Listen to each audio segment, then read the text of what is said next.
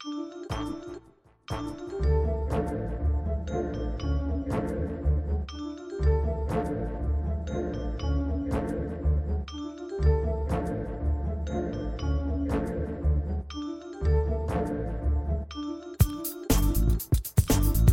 everyone, I'm Wendy Muse, creator of the Left Pocket Project, which seeks to bring you the history of leftists of color, one swipe at a time.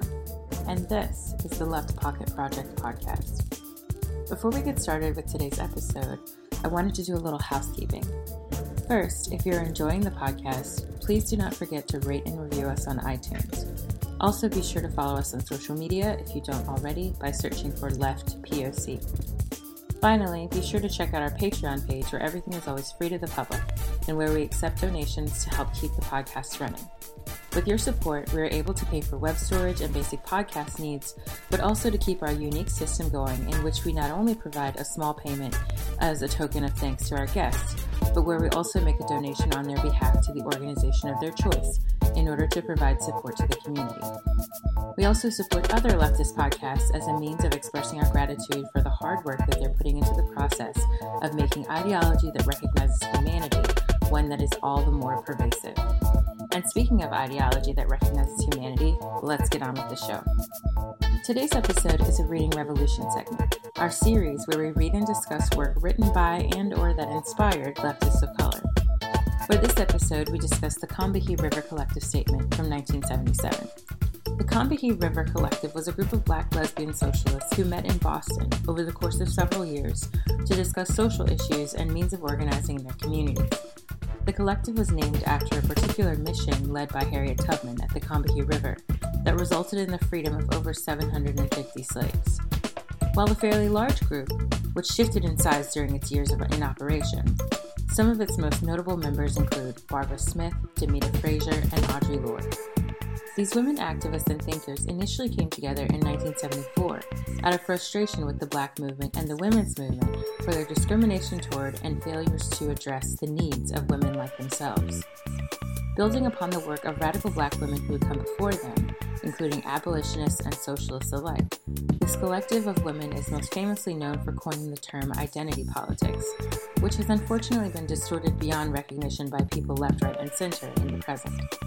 Though the group disbanded in 1980, the women who were part of it remain politically active and continue their fight for human rights. This episode is to discuss their manifesto, reclaim the original intentions behind it, and consider how their seminal work can be applied into a better future. As always, please be sure to check out the show notes for readings and resources about the Combahee River Collective, including the statement we discussed in the episode.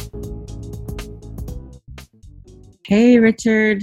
How's it going? I'm afraid to ask this question. Right. It's dangerous. Things have been mostly well for me, so as well as they can be given the conditions anyway. So yeah, I think it'll. Yeah, no, that's my response. Just like my brain melts. Yeah, I'm doing okay, I guess. But I don't know. I think this reading this time around was pretty fitting considering everything that's going on. I think all of our readings have been fitting, so I shouldn't say like this is some sort of, special thing that's different from the others. But it's interesting kind of watching all of the movement work going on and then the incredibly draconian and like overreaching disproportionate response to that work by the police and by the state. And then to be reading something like this, the Combahee River Collective Statement, where these women are talking about everyday oppression and what they're trying to do and how they're trying to come together to at least discuss and name the oppressions they're facing and ways to address it. It's kind of nice to think about the earlier stages of things like intersectionality, things like, the movement work that's done by the Movement for Black Lives or Black Lives Matter and all of the offshoots that have come out since. And also just to kind of see, in particular, the ongoing work that Black queer women are doing in these sorts of spaces. I think a lot about, a lot of the mutual aid and mutual aid collectives that have been popping up as of late. And a lot of them are led by Black women, and in particular Black queer women in many cases. And so it's kind of fascinating to read, the sort of history behind the kind of work we're seeing now by the same types of women from the 70s. So I don't know. I think it's kind of like a reverb of sorts historically. Absolutely, yeah. I think what is consistently, I guess, a bit surprising or impressive is just how fitting and how timely these pieces that we read are, considering the when they were written, often 40, 60 years ago sometimes, so like, or even longer, and to see the applicability and the, I guess, resonance of today's situation in these types of readings is always just leaves an impression. And so I think this was another one that is both timely for the kind of general conversation that's going on in the what's happening in the world, but also for me personally, it speaks to a lot of the kind of concerns, questions, and curiosities I had about how we got to where we're at now. And so I think that it's a lot of interesting. There's a lot of interesting stuff packed in a very relatively short piece here. Yeah, like if you print it, because I put it into a Google Doc, it's about 11 pages. It's not that long at all. And so, and you and I talked about this a bit off air, but it's something that's come up with some of our other readings as well. But like the way that when you read it, it seems like a given in some ways, right? Go ahead and talk about that, Mm. because you mentioned this, and it's something that like I felt as well. Yeah, it's one of those things where it seems like very enlightened and wise in its content, but at the same time, it's look at it and you're like, well, duh, right? This is what was been obvious and has been in no, I guess, minced words, been kind of told to us several times, and it seems as though it's just so hard for us to listen sometimes. And so, like, just knowing, like, seeing it, that it's one of these things that has been being said for decades, as a lot of the readings that we've had has been a realization for me, is that the the feelings and the observations that I've been having about society are actually feelings and observations that people in similar situations have been having for decades. And it's not a matter of uh, those things not being expressed. It's a matter of those expressions not being heard. And so this is just kind of serves to reinforce that perception that I've had. And it's fascinating too, because like obviously the statement itself gets at that, right? Like they talk about, why they don't feel like they're being heard. And this is from the 70s. So imagine, these poor women now looking at the situation, and we're saying the same things, like we're still not being heard. We're still having issues. It must be kind of frustrating for them, to say the least, because most of them are still alive. I think maybe a few of them may have passed, but most of them are still alive and incredibly politically active. Barbara Smith she was part of the Sanders campaign pretty prominently. And it's weird because she was sort of, I'm frustrated by how they ended up doing the interview and the discussion with her, because it came on the heels of the Joe Rogan endorsement and how they sort of made a big deal out of that. And I was like, to get the audience that they really want, the sort of voters that they really want, they should be emphasizing the connections that they've made with women like this, Black women in their 50s and 60s who, were part of social movements of the past and involved in social movements now still. And they were kind of sleeping on that connection, and sort of it felt almost like an afterthought, or a sort of damage control moment to me, which is unfortunate, because I think if they had foregrounded these connections with women like this, I think they would have attracted, perhaps, maybe not certainly, but perhaps attracted more of an audience, like those women, right? Like older Black women that they really needed to vote for them, to kind of get them to secure the nomination. But that's a discussion for another time. But I do think, but I do think that what's interesting about this, like building on what you were saying, is that on the one hand, it's frustrating that you're like, oh my God, they've been saying this forever, and we still have the same problems, or very similar problems, right? And it's concerning and frustrating, that feeling of their having not been heard, right? And our concerns not having been heard, period. But then on the second side of this, right, the other hand, I think it's positive in that what they say has become common knowledge, right? And it's become like sort of a part of our popular discourse about these issues, about issues of race, gender, class, you know, sexual identity and things like that. It's part of the common vernacular these days, especially movement vernacular. And so in some ways it's just disheartening that we don't feel like they were heard, or they didn't feel like they were being heard, and we still feel like we're not being heard. But on the other hand, it's like this information sort of trickled down, or it spread out. I don't want to say trickle down because that implies that these women were like all upper class and like whatever, and they definitely were not. But it spread out. It spread beyond these moments, these historical moments in which they're writing something like this and having these meetings. Because nowadays, the language that they use and the concerns that they have are commonplace. And it's not something that is isolated and like, you know, just relegated to the history books, but it's something that's a part of our everyday speech and everyday concerns and the articulation of those concerns. So like, you know, and this happens a lot, right? Like a historian or anthropologist may write a book and then doesn't sell that well. And then eventually people start picking it up and using it in a classroom. And then it's sort of, the argument becomes more popularized because people are talking about it. And they may not be citing that person, right? But their idea is spread around. I think of people like Cedric Robinson, who wrote Black Marxism. So many ideas in that book are commonplace and people talk about, but they don't necessarily know that they came from that book, right? And many other texts that we've read. So I think in some ways it's positive that regardless of their not being heard in real time, I think they were heard eventually by virtue of like other women and educators and activists who were spreading this information and encouraging others to at least talk about the issues that they faced. I know for sorry. No, go ahead. You're fine. I was just going to say, I know for me personally, another aspect that kind of resonates is that sometimes it's easy to, when I look at some of these prominent figures throughout the civil rights movement and throughout the kind of radical left history, to put them on a pedestal and imagine them as always existing as these like fully formed radical communists or whatever, and just in the statement that they are acknowledging that they're developing and identifying and kind of refining what their politics are and finding them. It's kind of I don't know.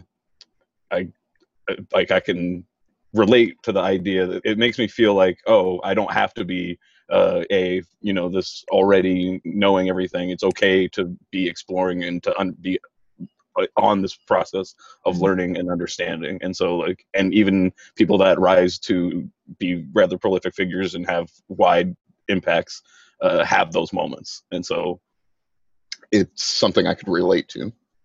Yeah, it's definitely, it's like, okay, we're not starting from square one, you know, like we have something to build on, but we're also like engaging in a process that many other people have done before us.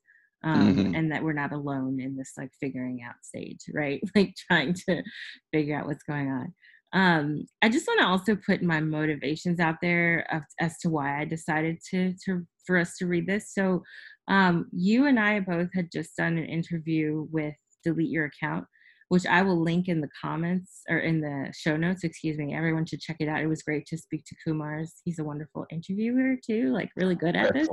And so I feel like that was a really fruitful discussion, but we talked a bit about, some of our concerns on the left, at least the nominal left, the online left, that culture of sorts, and what's been emerging as sort of a rhetoric and a form of talking about the issues that sort of rejects and excludes matters of identity on the one hand, and or is framing everything through like a right-wing lens. So it's as if they're some people on the online left are borrowing issues and concerns from the right and like trying to attract people from the right to come to the left. So they're using the language of the right.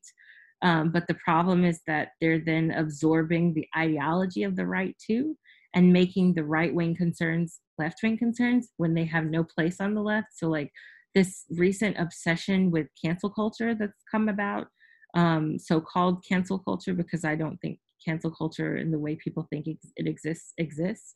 And they've been sort of making that the primary concern. And on a similar note, this concern about, do identity politics bring down the left? And I see an obsession with this idea, and it has been kind of an obsession for a while, but I think it really came to the surface after the 2016 election.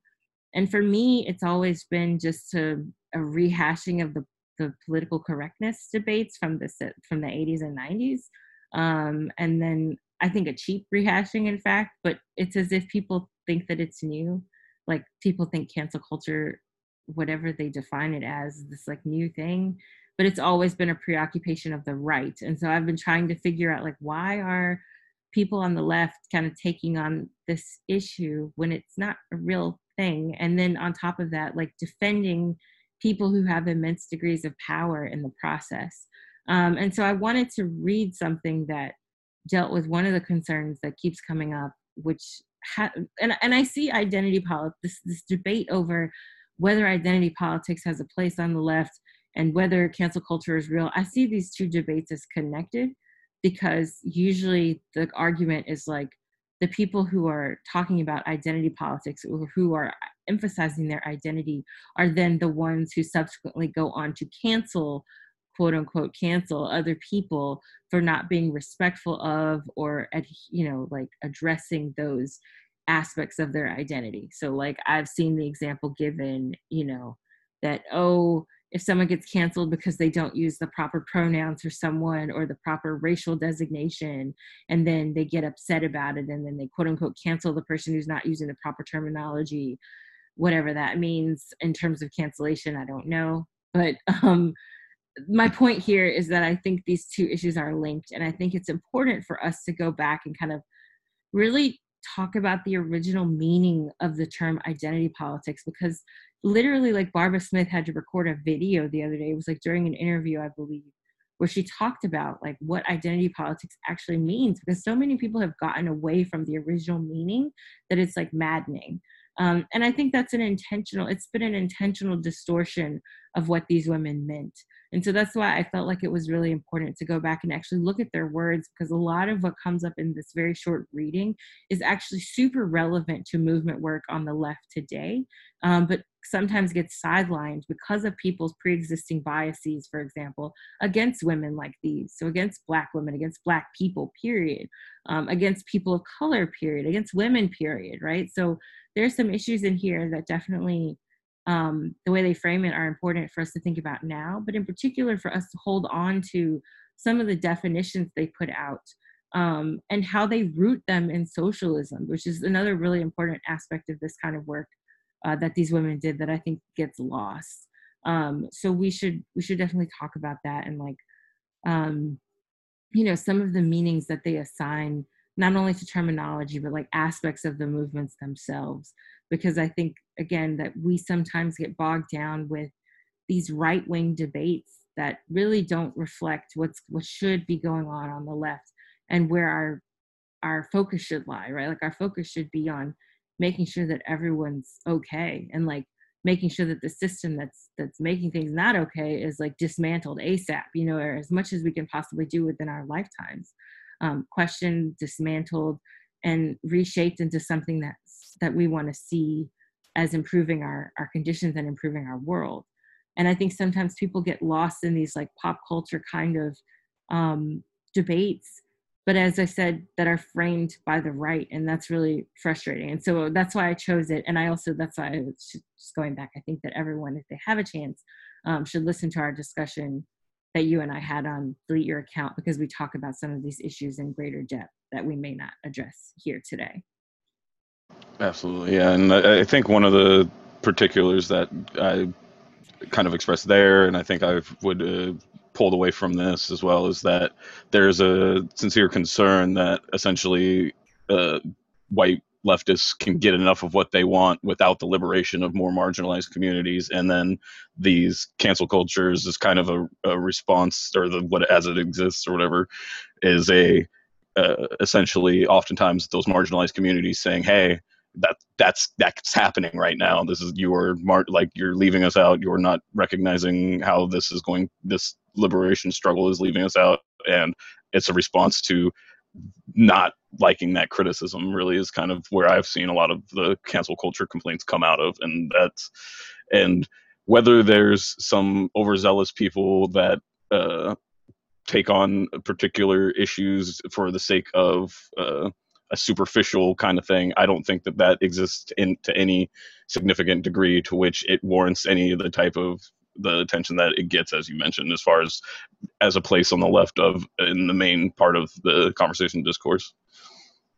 That's right. And I also, as I said in that interview as well, that like when people talk about the top down kind of cancel culture, so what you were describing, Richard, is what I call like the bottom up, quote unquote, cancel culture, right? At least if we're using their framing to call what I would consider legitimate grievances against people with power, if we're calling that cancel culture, then that's the bottom up version. And then they also sometimes talk about the top down version.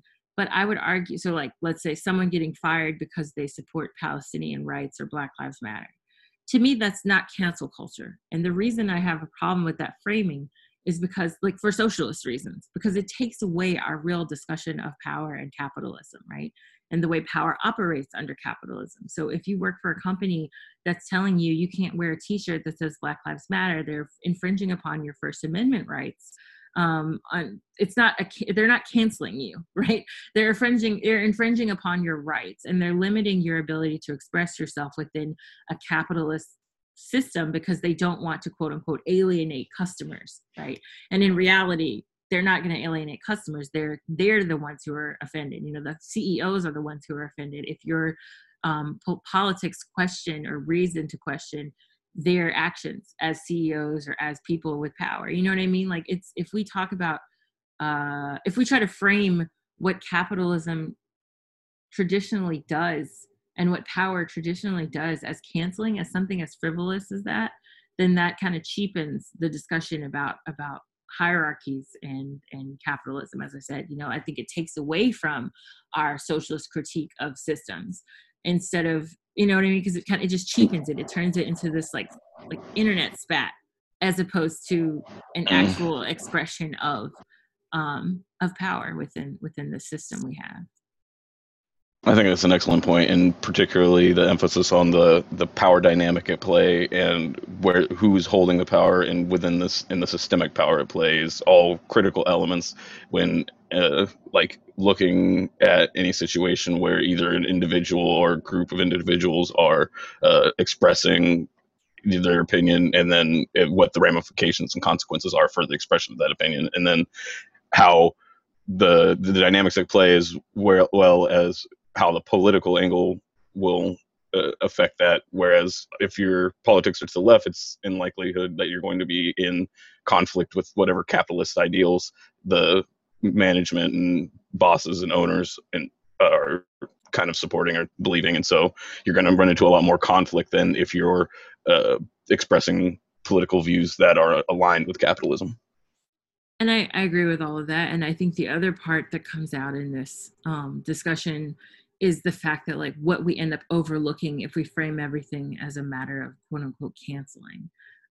Because I think we have recently, there was, I think, I don't know if they were specifically Black Lives Matter or if they were affiliated with an offshoot thereof, but they had like disrupted a brunch. And, apparently some left-wing media, including TYT, I believe, had sort of complained about that, about this group interrupting people while they were dining or whatever, and kind of accusing them of being basically canceling a segment of the society. And what they were doing in actuality was trying to raise awareness in an everyday space so that people weren't comfortable. You know what I mean? Like, this is what protest is about, right? Like, sort of raising the stakes and making people understand that their comfort means our suffering sometimes. Often it's a one-to-one relationship. And so I think that, in overlooking those kinds of moments, what people end up doing is sort of signaling that this issue is not important. or this, we don't like your way of protesting. We want, it goes into that paternalism you and I talk about a lot on the left, at least among some white leftists, at least the way things are articulated right now, right? Because it's not everyone. I always have to emphasize that, like, not all white leftists, like not all. But I think there's a layer of the online left and the leftists in general that still holds the keys to power in a lot of ways. Like they exercise power on our side. They may not have power within the system in quite the same way, but they still manage to exert power over the means and methods through which we try to articulate and form our leftist body of, you know what I mean? Like our leftist body politic. And so I think that there's a real problem there. And there was an interview done, I don't know if it was done by Chuck Modi, but Chuck Modi definitely tweeted this out, where there was an interview done with a young woman who was a Black Lives Matter protester at the March on Washington this weekend. And she basically said, like, we are part of the left, right? Like, we agree, we want Medicare for all, we want, free college, we want all of the same things that you do, and yet you ignore us or you denigrate us for the things that we're doing to also establish our right to exist as Black people in this country without fear, right?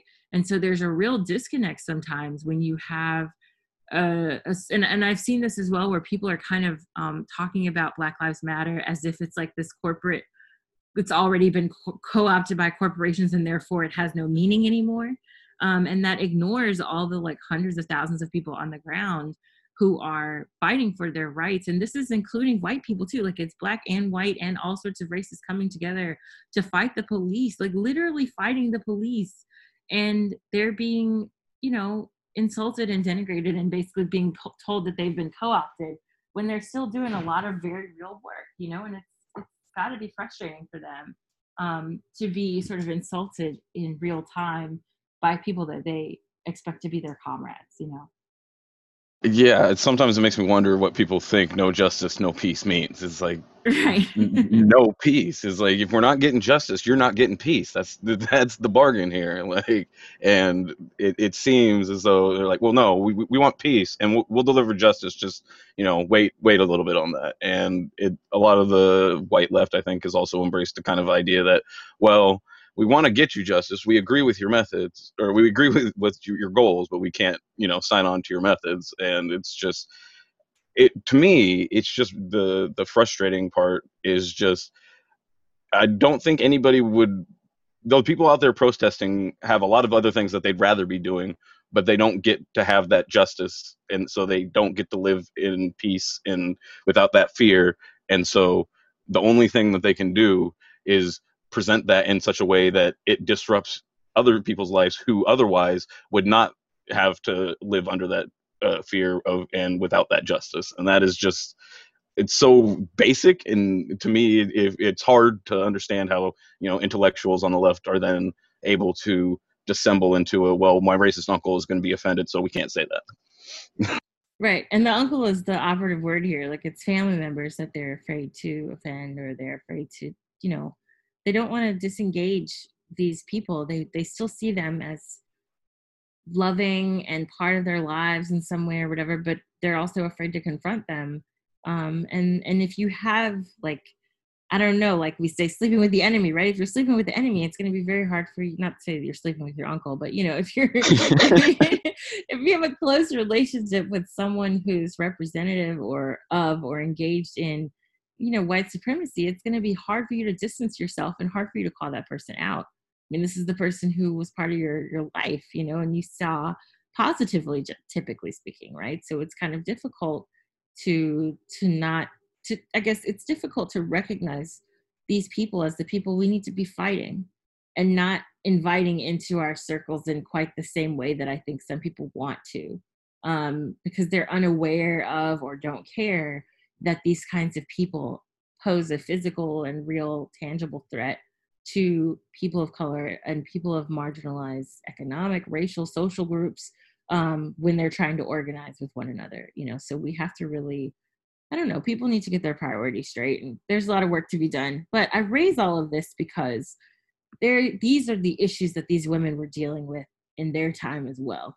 Going back to what you were saying about the frustrations of like seeing this stuff rehashed in the present and knowing that it's been 50 years later and we're still seeing the same problems, you know. It's like some of it verbatim, but continue. Yeah, no, absolutely. That's exactly right. And, you know, you could pick this up and with the exception of a certain set of terminology. So like sometimes instead of gender, they say sex, and when they actually, like nowadays we would consider it probably gender, or like they have a few, like they say things like sexual identity to refer to masculinity and femininity, right? Or like woman and man. That's the language that we wouldn't use anymore. We wouldn't call like female or male or woman or man sexual identity, because usually sexual identity now refers to like LGBT or whatever, straight or gay or etc. And so other than that, you could pick this up and put it in the present and it would feel like, oh, did you write that a couple weeks ago? You know, like Yeah, you could publish is this a Medium yeah. post? Yeah, like is this the Medium post you just hit send? You know what? So it's very relevant and recent in terms of recent stuff going on too. So on that note, let's get into the reading. Again, like I said, it's very short. So for those of you who have a chance, definitely check it out. We have it posted on Patreon, but it's also like on our Twitter page and it will be in the show notes as well. And as always, just as a reminder, if you're reading it and you have questions or things that you want us to discuss further in other episodes, please leave us a comment on the Patreon page, which is open to the public. It's free, or via social media, and we'll try to respond to it in the next episodes, because sometimes these things have a part 2, but then also just in like any other episode we obviously have the time to discuss any questions or concerns or comments that people want to leave. But getting into the reading, it basically lays out, first of all, like who they are, why they've been meeting, which we can go into in a little bit, and then it discusses what their vision of this collective work, what it should look like in order to be more inclusive, and also sort of stick to the left-leaning goals that they have, because they're basically arguing that many groups have unfortunately strayed from completing those goals because of their biases and because of their inability to recognize the ways that oppression is lived through different people in different ways. And I think also, we could talk a little bit about intersectionality, but intersectionality had not been coined at this point, if I'm not mistaken, because I think Kimberly Crenshaw's work was in the 80s or 90s. And I'll include some of her stuff as well. But basically this argument that these women are making about kind of interlocking oppressions builds on a lot of the work that people like Claudia Jones had done. So Claudia Jones is a communist, Afro-Caribbean communist. She had lived and worked in the United States, lived and worked in the UK, and dealt with a lot of, just complete and utter state repression over and over and over again. But she's definitely someone that we should talk about in a separate discussion on like post-it note. Let's talk about Claudia Jones, because several of our guests have discussed her, of one of them being Sharice Burden-Selly. She mentions her all the time. We've had others who talk about her as well, but she's someone who's very important to this discussion of left feminism, and especially Black left feminism, right, and what that looks like, and one of the sort of foremothers, if you will, of what intersectionality means and how it actually is something that can be applied to leftist discourse and leftist ideology. And I think lately that's another problem I've seen, where people have been trying to say that intersectionality is somehow incongruent with leftism, which is doesn't make any sense. But anyway, these women talk quite a bit about the ways that they're dealing with issues of class, issues of race, issues of gender, issues of sexuality. They're dealing with oppressions on all of those fronts, and yet they can't find a space where all of those issues are properly addressed. And they come to the conclusion basically that they need to meet, first of all, just for their sanity, right? Because they're so frustrated in these other spaces that they've been trying to organize in, that they feel like they need to just meet to vent. But then their venting sessions end up becoming organizing sessions, and spaces where they can talk and think about these things and take back the ideas to their respective communities. But then also within it, they come up with different terms, not just terms in terms of terminology, but terms in terms of agreements and stakes and things that they're setting out for their movements that they want to be prioritized. And they basically come to the conclusion that, you know, they have to do things on their own sometimes to get them done right. But they also understand that for everyone to have liberation, the most oppressed people need to be liberated, right? So it cannot be a top-down process. It has to be a bottom-up process, and that sort of freedom of oppression has to radiate outwards. It can't just be like a, well, now that white women can vote, we're good. You know, there's, as people often say, there's no trickle-down equality, right? There's no trickle-down. There's no trickle-down equality, and so why don't we start with the first couple of pages, Richard? We can get into a little bit about, you know, why they're meeting, what they saw as significant for them to discuss, and sort of how they frame Black feminism in the setup for this piece.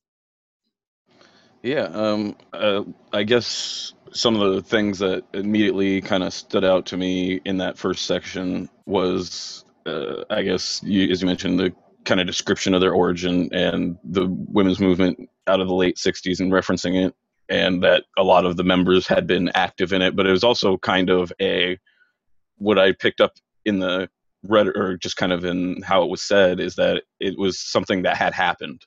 It didn't seem as active in that the way it was phrased. I don't know, and I think you talk a little bit more about the context generally, but it feels as though that there was a feeling that the civil rights movement had somewhat like had a sort of an ending, but that there was a new wave of movements of both feminism and liberation that this was being a part of, and that was built out of that. And then I guess one of the other things that I personally related to was there's a quote in there that says, "It was our experience and our disillusionment within these liberation movements, as well as experience on the periphery of the white male left, that led to the need to develop a politics that was anti-racist, unlike those of white women, and anti-sexist, unlike those of Black and white men." And like, I personally, through the last 5, 6, 7, 8 years, really, it's been a political movement, and like trying to find a space. I've experienced and something similar. Now, I personally, cis male, like I don't subscribe to gender binaries, but that's just kind of how I've grown up and how I've identified, and I haven't mined out to do the work there, so that's just kind of where I am there.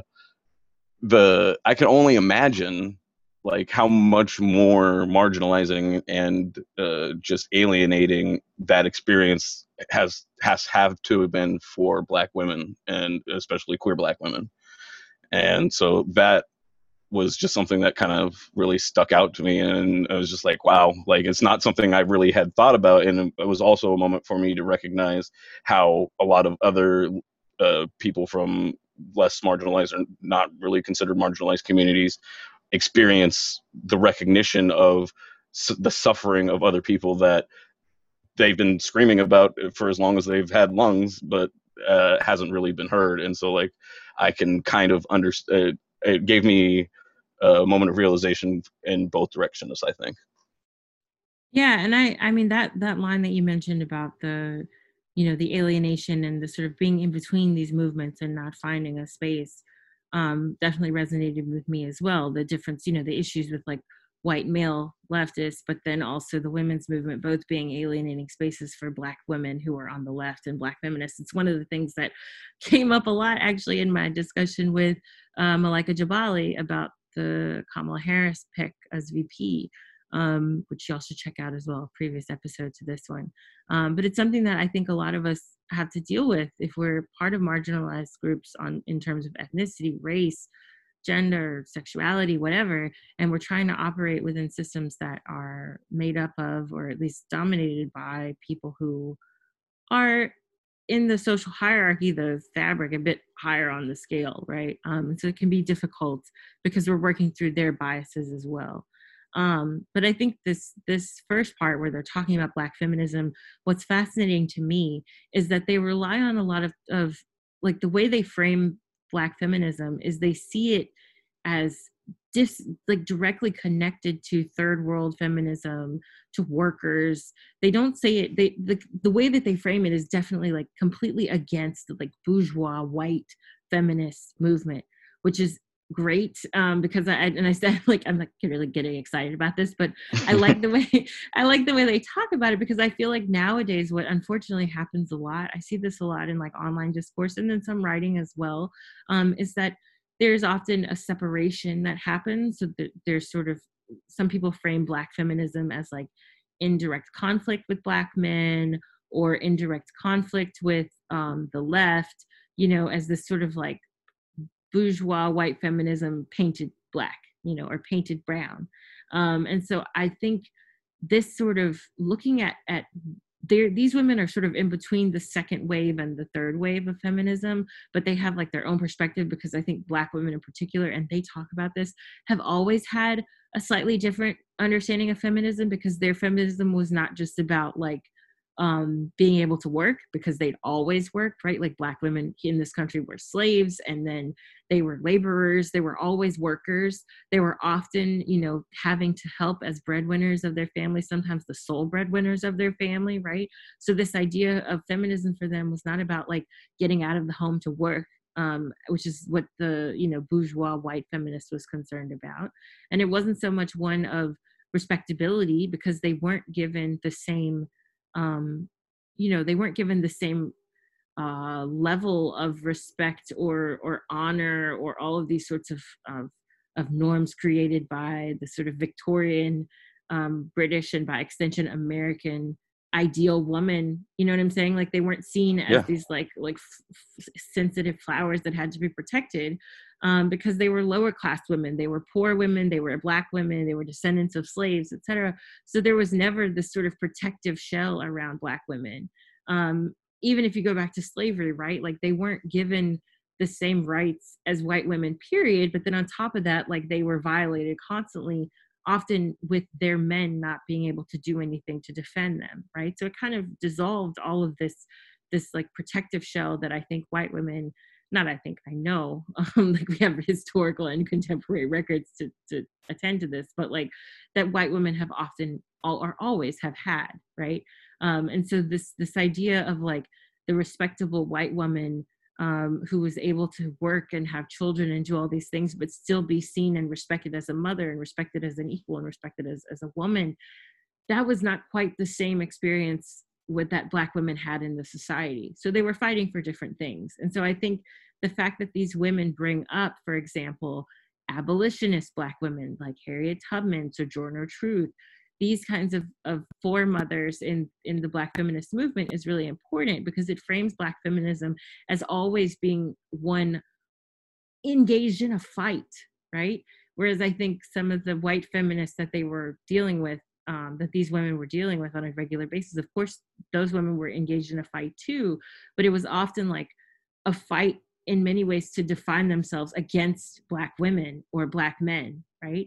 And these women kind of mentioned that too. They're like, white women generally did not see, they were like, the white women that they were dealing with in terms of their feminism were of course against patriarchy, but at the same time, these women in the Combahee River Collective are arguing that those white women at the drop of a hat, however, would ally themselves with the white men who were oppressing them, so that they could collectively oppress people of color, right? And so like, you know what I mean? Like patriarchy is terrible until you can be used to your benefit to like ward off the hordes of Black people, so there's kind of a double-edged sword there. And I think these women recognize that very clearly and discuss it in their definition of what Black feminism is. The other thing I just wanted to say in this section is that I think it's fascinating that they use terminology that like hints at intersectionality. So they say, for example, that their oppressions are interlocking. They use terms like caste to talk about race and class and gender, not a gender identity, but gender expression and sexual identity. And then they also have this, they position themselves as adversaries to the American system, which is also interesting. Like they see Black feminism at its root as an adversarial position. So it means a woman who's always fighting for her existence and her survival. They don't see it as just something that's like trying to get, it's not, they don't see their feminism as a group who's trying to just get recognized, right? They see it as a group that's actively fighting and sometimes physically fighting for the sake of survival. And so I think I thought that was really interesting to like define your movement on the basis of action, you know, and like adversarial action, reacting to and fighting against the elitism and racism and sexism that you're dealing with. Yeah, I don't know if it's mentioned in the first part in particular, but identifying just the existence of Black women as a adversarial position to the patriarchal white cis male dominated society, that just in existence it's an act of defiance, and that the system responds and treats people, Black women, that way especially. And one of the things that I guess I see in this that also resonates with today's times for me in general is just that the adversarial position, and it is framed as Black women being aggressive when really all they're doing is defending themselves against a system that is malicious. And so like it's defensive actions are seen as aggression, whereas the status quo aggression is just seen as that as the status quo. Right. Yeah. And it's there, you know, there's always that like, or not always, but lately people have been saying like, is there the angry Black woman stereotype, like she's justified in being angry, right? It's unfortunate that it's become a stereotype, but like if you kind of scratch at it, if you look at the root of it, like why is she angry? You know, like don't Black women have a right to be angry? Like fuck, you know what I mean? Like yeah, the expression that like every day that this country doesn't burn down is a testament to the patience and the willingness to compromise and all these things of the Black people in this country. It's like there's more than hundreds of years worth of abundant fucking reason to just really not put up with it anymore. And so it's that it's only reaches these boiling points ever so often, and it's even at these boiling points is rather controlled, is a testament to willingness to work through this in as peaceable a way as possible, and the simple and the relentless aggression from the state and from the system that wants to maintain that marginalization. Right. And they talk about that. I mean, they mention like the stereotypes that come along with Black womanhood from the society, and how those stereotypes have operated to sort of separate Black women into a unique category that can be oppressed, and how they have come together in order to instead respond to their situation with love. Like they're saying that like their radical, or so I should say their embrace of themselves, to love themselves, is actually a radical act, considering that the society repeatedly does the opposite, right? So they say, if you put this in, I mean, we don't hardly have page numbers on our version, but it would be around page 4 if you stick it into Google Docs.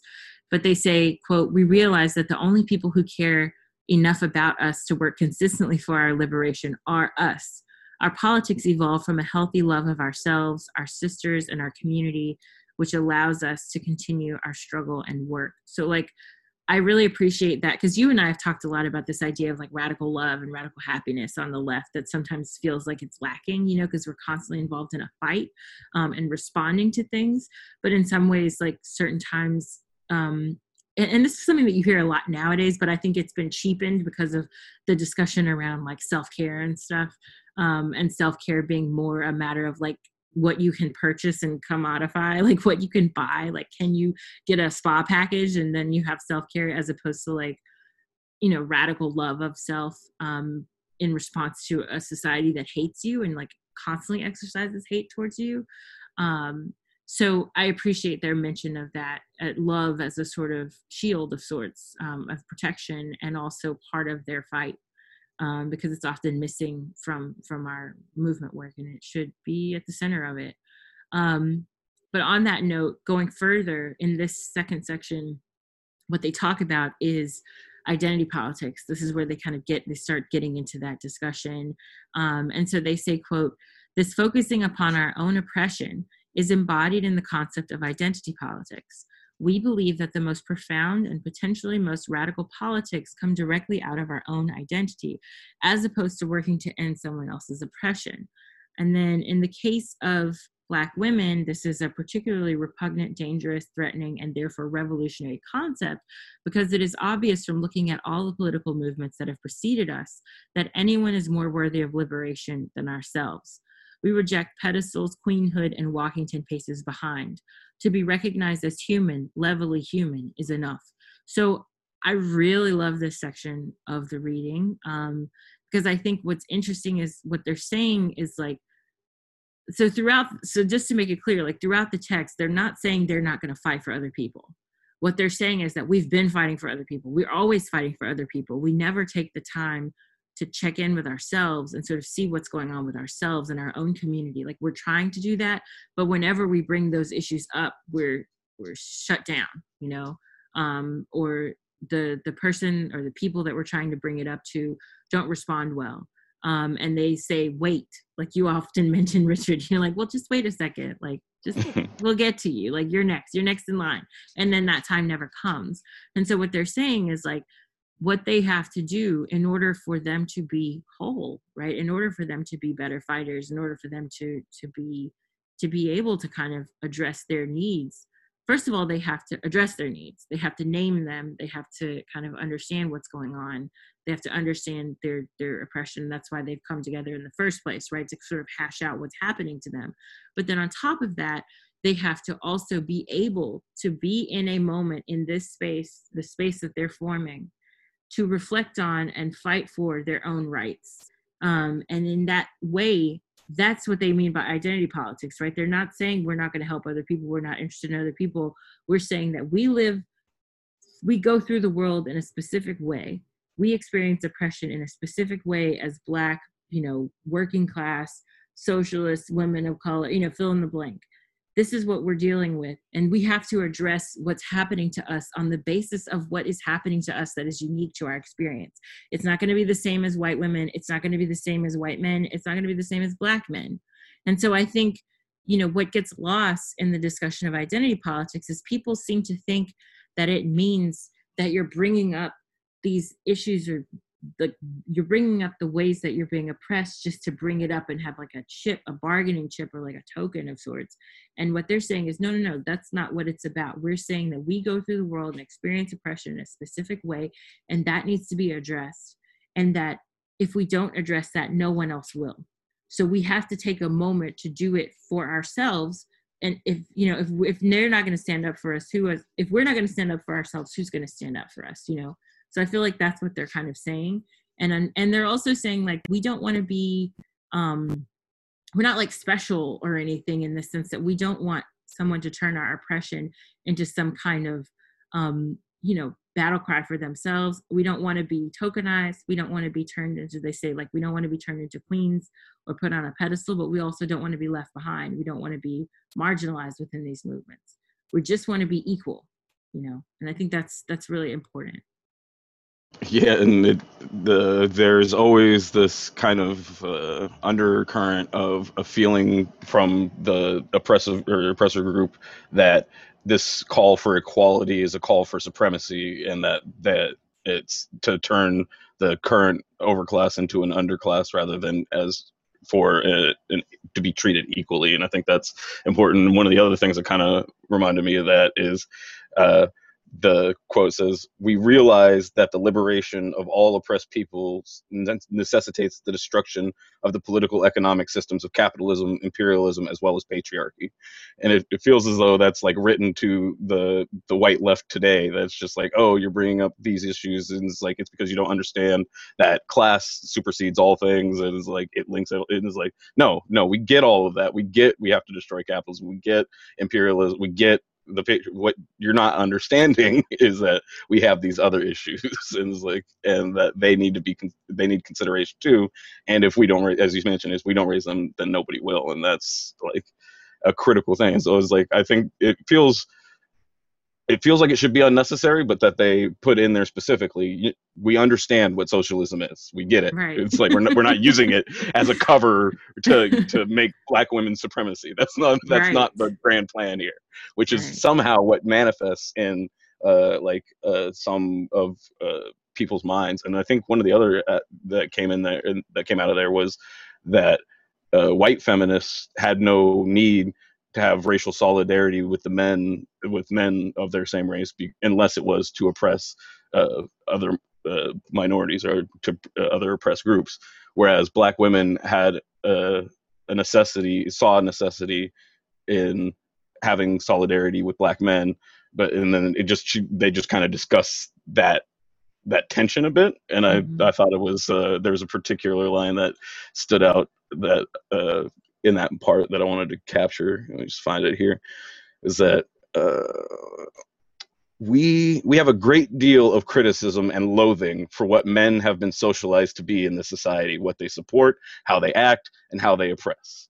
And it was like, that's a very, very polite way of putting it. And they also talk about the system. But it's cool that they talk about the system too. They're not saying that like men are inherently like this. They're saying the system has been created to make men like this. They almost give men a little out, like an excuse of sorts. And they turn it into a systemic. Right, but it's cool that they turn it into, it's almost like they can hear their opponents as they're writing this, because you even again today you're like, instead of focusing on individuals, let's focus on the system. And they're like, yeah, we're focusing on the system, and we're saying that the system creates shitty individuals. So let's combat the system, let's do that, but you'll also have to check yourselves, it's just really smart. It's Yeah, it was they also just talk about how you mentioned kind of some of the differences between how black feminists and white feminists were, not just how they behaved, but how they were perceived by other people. And I think one of the things that they capture there is that these women had been identified as smart, and that had affected their perceived beauty. And I don't know if you had some thoughts or comments on that. I was kind of a bit curious about it, I guess. Yeah, I remember that section because they talk about smart ugly, right? They say like their intelligence automatically makes them ugly. And I think also what's fascinating is that like, because these are queer women, some of them are more butch as well. But I think that also sort of plays into the discussion, right? Like the way their femininity is framed by the larger society, they're rejected from that. Like they're not seen as women in many ways. You know what I'm saying? And even though they're clearly women, and they're articulating their demands through feminism, through feminist lens, but they're rejected. The society doesn't see them as women in the typical sense, or women at all. It's kind of hard to explain. And I found in my like in academic spaces, like explaining this, sometimes people don't understand, but like black women are not seen as women by the society generally. And by that, I mean, we are not treated in the same way that white women are treated. We're not given the same benefit of the doubt in terms of being believed when it comes to sexual assault and of a grand variety of things. We're not listened to in the same way when it comes to just sort of like, I mean, on any level, but also just in general in terms of expressing our femininity, like we're not taken seriously. And I think that there's a degree to which we have to go above and beyond to define ourselves as feminine, to the point that it's almost caricature of what womanhood means in order to be seen as woman. And even then we're just sort of seen as like object, right? So if you think about like the recent controversy over the WAP video with Cardi B and Megan Thee Stallion, it's sort of like black women aren't seen as women unless they're like hyper feminine, hyper this, hyper that. But then again, it goes into objectification, right? Like, are you like whose idea of femininity and womanhood are you like displaying, right? Is it what men want? Is it what you want? Is this what actually women are? You know what I'm saying? So it kind of it becomes. And there's also the element of like always there's a stereotype or trope of sorts that like black women are seen as super strong, like we're always strong, right? And the problem with that is that we're not given the ability to be seen as weak. We're not being given the ability to be seen as like, when I say weak, I mean like human emotion kind of weak, like the average person has their moments of weakness. And if we're always strong, if the construction is that Black women are always strong, then that means we don't feel pain. That means we don't need help. That means we don't need attention or focus on us. We don't need support. And so that then dissolves. It turns into things like mistreatment in the healthcare industry, mistreatment by other men, even Black men, mistreatment by other Black women, you know, like not recognizing each other as human. And so there's a long history of sort of like the dehumanization and the defeminization of the Black woman. And I think that's what they're kind of addressing. But in particular, in general, women who are intelligent are disregarded and not really seen as equals to intelligent men, but they're also, you know, like insulted, basically. Like if you're a smart woman, people want to take you down a notch, you know, and the way they take you down a notch is instead of talking about arguments related to intellectual pursuits, it's like, well, you're ugly. Of course you're some like ugly woman. Cause you know what I mean? Like if you think about like nerds or whatever, right? Like they're not seen as cute or pretty because they're too smart. They become competition for men instead of sexual objects for men. And I think that's what they were kind of getting at there. And I think that's interesting the way when you talk about it like that, I could see how internalizing a lot of those kind of perceptions, even the presumably, you know, positive ones like being strong or whatever, can result in having negative effects on the other side in ways that weren't necessarily, I guess, foreseen, I guess. And so like it's enlightening to me that it could be, I guess, the internalization of a lot of those negative kind of stereotypes, or even the presumably positive ones like being strong, can result in, or then I can connect that to how loving themselves is such a revolutionary act, and like see how that connects to the larger picture that has been being drawn throughout the piece. Right. Yeah, I agree with that, because it's like if you're strong, you don't need love, right? You don't need support. You got it. You know, like you're good. And I think that they're saying like no one. I mean, on the one hand, as you said, you know, it's a positive stereotype, but it kind of operates like the Asian model minority myth, right? And I think there's a lot of model minoritization for women, Black women in particular, or women of color, but especially Black women, because the idea is like, okay, we make more money sometimes than Black men, depending on the group of women. It's kind of, it's hit or miss. And there's a lot of statistics floating around about this that people are still trying to understand. But Black women at least tend to have higher degrees, at least than Black men. They tend to go to college, university, grad school, et cetera, at higher frequencies. There are a variety of reasons of why that is. But we're kind of put in a position where like, we're strong and we're super educated and we support our families and we do all these things, but we're not women, or we're not soft, we're not feminine, we're not fragile, we don't need care, we support everyone, and then you often hear the language of like, we're the mule, right? Because pack mules are really strong, they can carry tons and tons and tons and tons of weight and loads, right?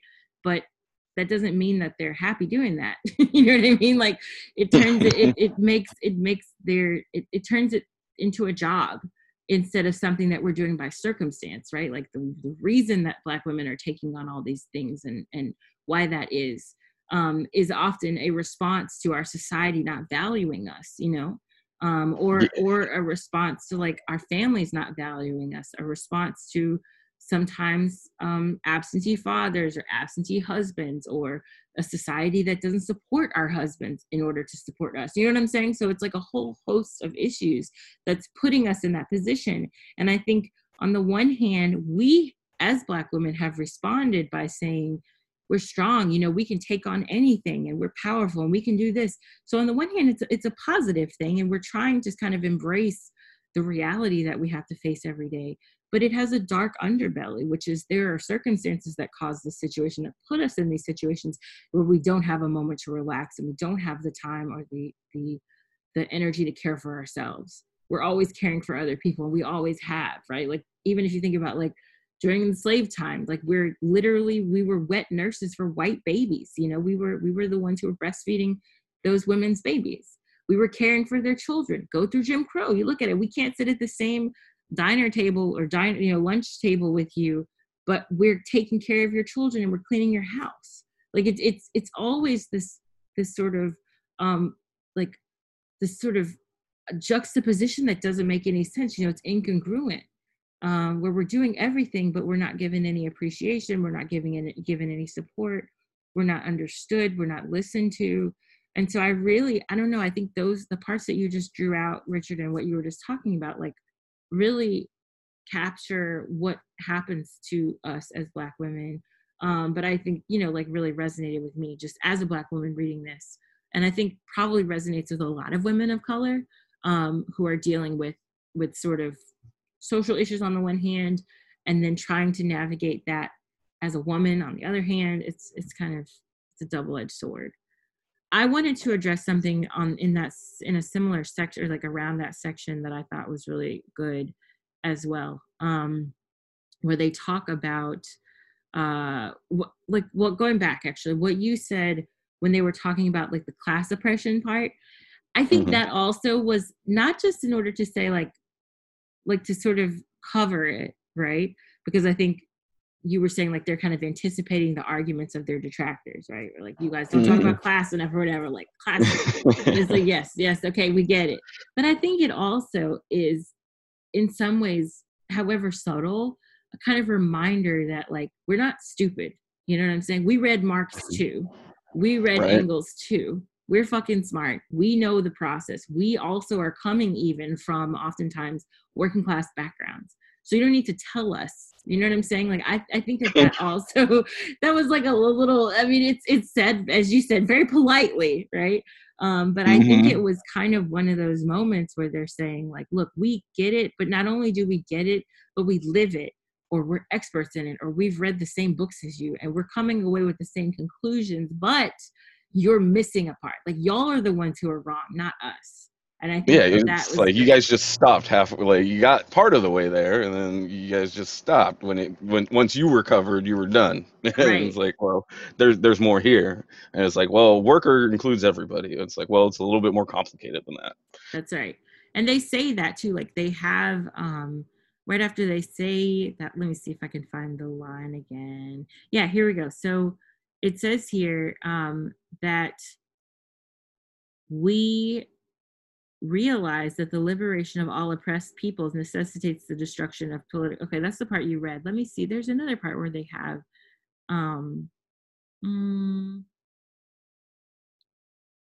yeah, here we go. So like they say things like, for example, we are not convinced, however, that a socialist revolution that is not also a feminist and anti-racist revolution will guarantee our liberation. So they're like, you made you all right, but then what about us, right? Like, you're also, what are you going to do for the people that you're leaving behind in this process? And then they say, we have arrived at the necessity for developing an understanding of class relationships that takes into account the specific class position of Black women who are generally marginal in the labor force, while at this particular time, some of us are temporarily viewed as doubly desirable tokens at white collar and professional levels. And this is like what I was getting at before, right? So on the one hand, we're like hyper-represented in higher ed. We're hyper-represented as like CEOs and whatever. I mean, there aren't that many of us, to be honest, but there's like just enough to be like, look, you see, we have a Black CEO. Like, I think there was a woman who was like over Walmart at one point, or like part of Walmart, they hired a Black woman. Or even if you look at like the appointment of Kamala Harris, or if you look at the appointment of people like Condoleezza Rice, right? It's always like they can point to that one person and say, look, you see, we're looking after you guys. We're caring about you. We noticed you. We picked up one of you. So shut up. You know, like we have one of you in the higher position, so be quiet. But then the problem is what that does is it distracts from the grand majority. And this is why I say it's very much like the Asian model minority myth. It takes a small percentage that's doing well, and it uses it as a cudgel against the rest of the community to say, why aren't you doing well? So like Asian communities that are poor, that are not doing well economically, that just an individual that may not be doing well academically, right? It turns into, what's wrong with you? Why aren't you like the rest of your people? And so the way that Black women who are put up in these higher positions are used is as if to say, what's wrong with the rest of you people? Why don't you get in line? Why don't you do like Kamala? Why don't you do like Condoleezza? Why don't you do like Oprah? You know what I'm saying? And it becomes this exception, which is something that Michelle Alexander talks about a lot, the way this like Black exceptionalism ends up working against us. And so it's interesting that they touch on this, because it's like something I think very much fits into what we're talking about in the present, with tokenized Black people who end up distracting from the larger class interests of Black people, and especially Black women. And she also, or not she, but they go into a little bit later as well, they start talking about Marx, which is also, again, kind of a reminder, I think, to the readership, like, yeah, we've read the same things that you guys have, and we came to conclusions that are more comprehensive than you did. They say that we need to articulate the real class situation of persons who are not merely raceless, sexless workers. So again, the worker, like kind of deviating from the quote a little bit, the worker is not just this like generic white guy, is what they're saying, right? The worker is also someone who has to deal with gender oppression, who has to deal with racial oppression, etc. So anyway, quote, but for whom racial and sexual oppression are significant determinants in their working and economic lives. So literally the sexism and racism that they face also impacts how they're doing economically. Like it's such a given, right? Like, no shit. Right. But people still don't get this. Like it makes me crazy. So then they say, although we are in essential agreement with Marx's theory as it is applied to the very specific economic relationships he analyzed, we know that his analysis must be extended further in order for us to understand our specific economic situation as Black women, end quote. And I would argue, further as queer women, as queer people of color, etc. So I don't know. I love this. And it's a shame to me that like people literally don't read this. And then they're just like, identity politics are breaking up the left. And it's like, no, they're really like plugged into leftist theory, guys. They want the left to be better. Like, this is so easy. Like, what is wrong with people? Yeah, and I mean it's a relatively short document, and it's packed with good information. To me it's an essential read, and it's one that I think should be near the top of people's lists if they haven't really started reading very much yet, or if they're trying to get somebody into reading more. This is like, it seems very fitting just because it packs a lot of these ideas into a rather short kind of presentation, and especially for women, I think it provides it eases some of the kind of what they refer to as or craziness or whatever that's gets built up as a result of more or less getting gaslit by society as what you're experiencing it's just how it has to be, kind of thing. Yeah, I was going to mention that. I was thinking that too when I was reading it, because they have a section where they're like, listen, ladies, you're not crazy, okay? Like what you're experiencing is like social malaise, and it's like anti-Blackness, it's anti-womanhood, it's anti-this, it's anti-that. It's real, it's tangible, and here are the effects. And these are the effects that we're trying to combat. I thought it was great. I was just going to quickly mention this. Like, I thought it was interesting that part of this whole process for them has been like digging into these things, because in their experience, no one had really examined the multi-layered texture of Black women's lives specifically in the way that centered them rather than kind of on the periphery. Like, I know I've read some older, like just not historical, but just older text and like just general kind of novel type stuff about like colorism and stuff like that. And the women, even when they're even the central figure in the story, the kind of unique experiences that they have as Black women and the multi-layered texture, as they put it in this piece, isn't really explored nearly as much as it often is with the men in the stories.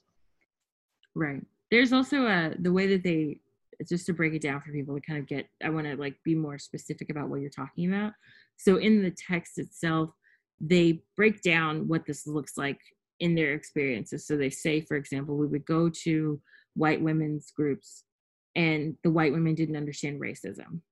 And then we would go to Black groups and the Black men didn't understand sexism. Or we would go to women's groups, Black women's groups, and the Black women would be heterosexist. And then, or we'd go to Black women's groups and the Black women would be classist, right? They'd be women of a slightly higher economic background and they didn't understand working class concerns. And so it was always this like, it was like a trying to fit a circular peg into a square hole. You know, it was like never quite right. And that's how they ended up like coming together in the first place. But it's interesting to me also that they really talk a lot about class incongruency, like within the organizations that they were trying to join, at least the women's groups and the Black women's groups, which I thought was fascinating because that's another thing that's like often ignored in our contemporary discourse nowadays, where they act like for whatever reason, anyone who's bringing up identity concerns is also rich. Have you noticed that?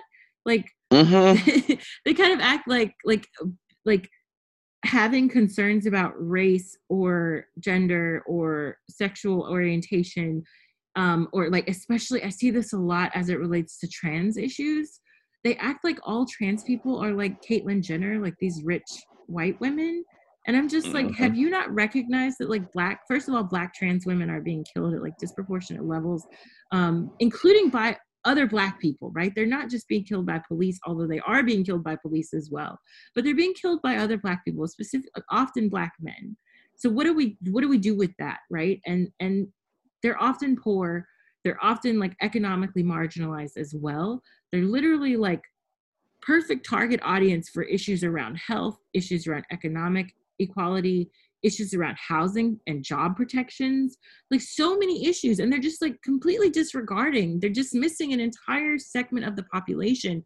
And just for some reason, and I've heard like Zizek and other people kind of make these arguments where like trans identity is somehow a bourgeois concern. And I'm just like, what in the hell are you smoking? How can you look at this population and tell me that they're like not marginalized economically too, and on all these other levels? Like, and I think it's an intentional exclusion, right? Like it feels intentional to me that they are framing these people. I think also often framing Black women, framing queer people as well in general as an upper class group. And I don't know why that is. And I don't, other than like to not have to deal with them, you know, it's very strange.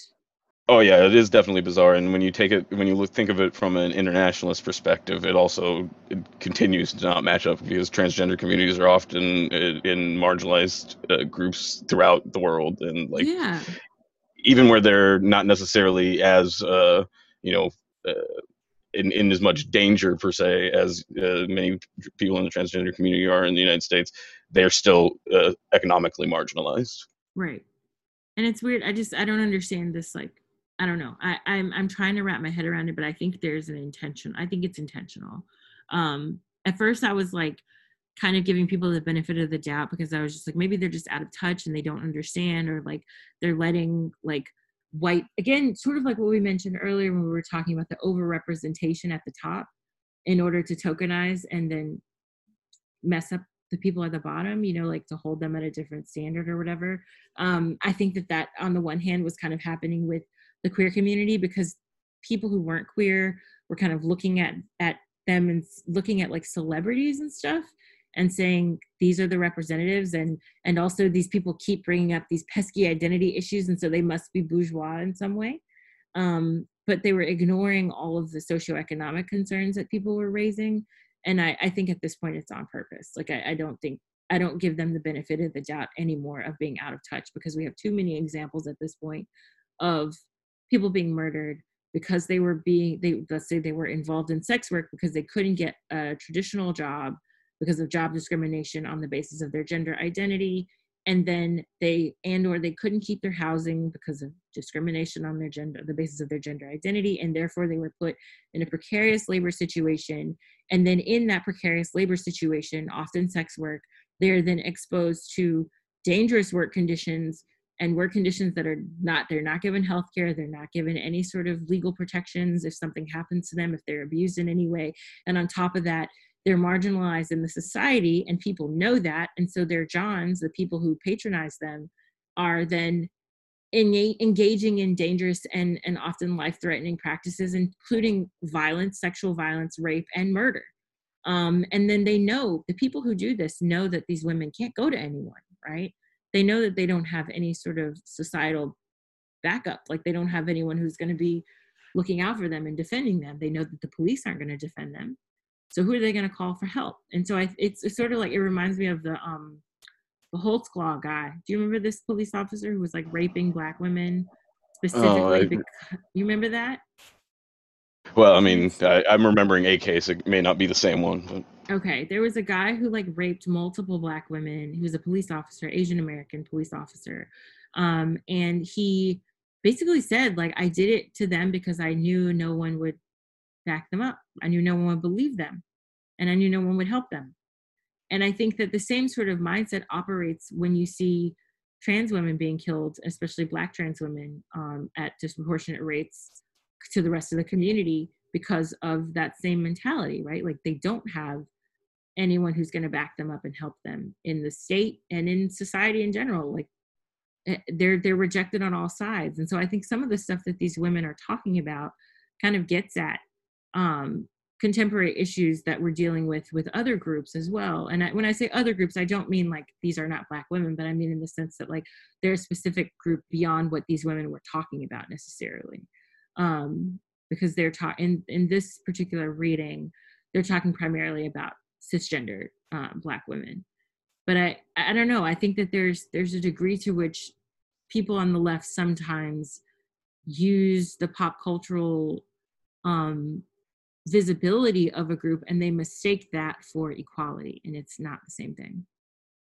Yes, the kind of superficial representation that can be readily identified as, not endemic of policies that match, that we can readily see in something like the Republican Party and the Black people that they parade on stage during the RNC, but is a little bit harder to identify in the slightly more nuanced situations for some people, it seems. And one of the things I just wanted to add on there about when you're talking about the transgender issues and violence and not having anyone to go to, one of like a common misconception about crime and deterrence is that, punishment is a deterrent, and statistics and this research doesn't really bear that out. What actually is the strongest deterrent for crime or aberrant behavior is the believing that you're going to be caught.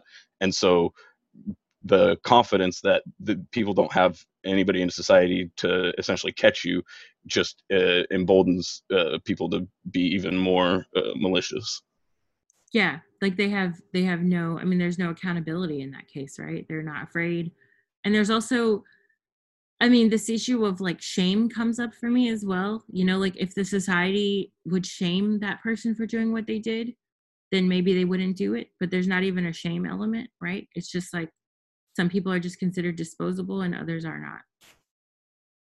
Well, it is an unfortunate situation that we've arrived in. And I feel sometimes that there's a sentiment generally that everything is already so messed up before we got here that then it feels overwhelming to be burdened with the responsibility of kind of unpacking and dealing with that stuff.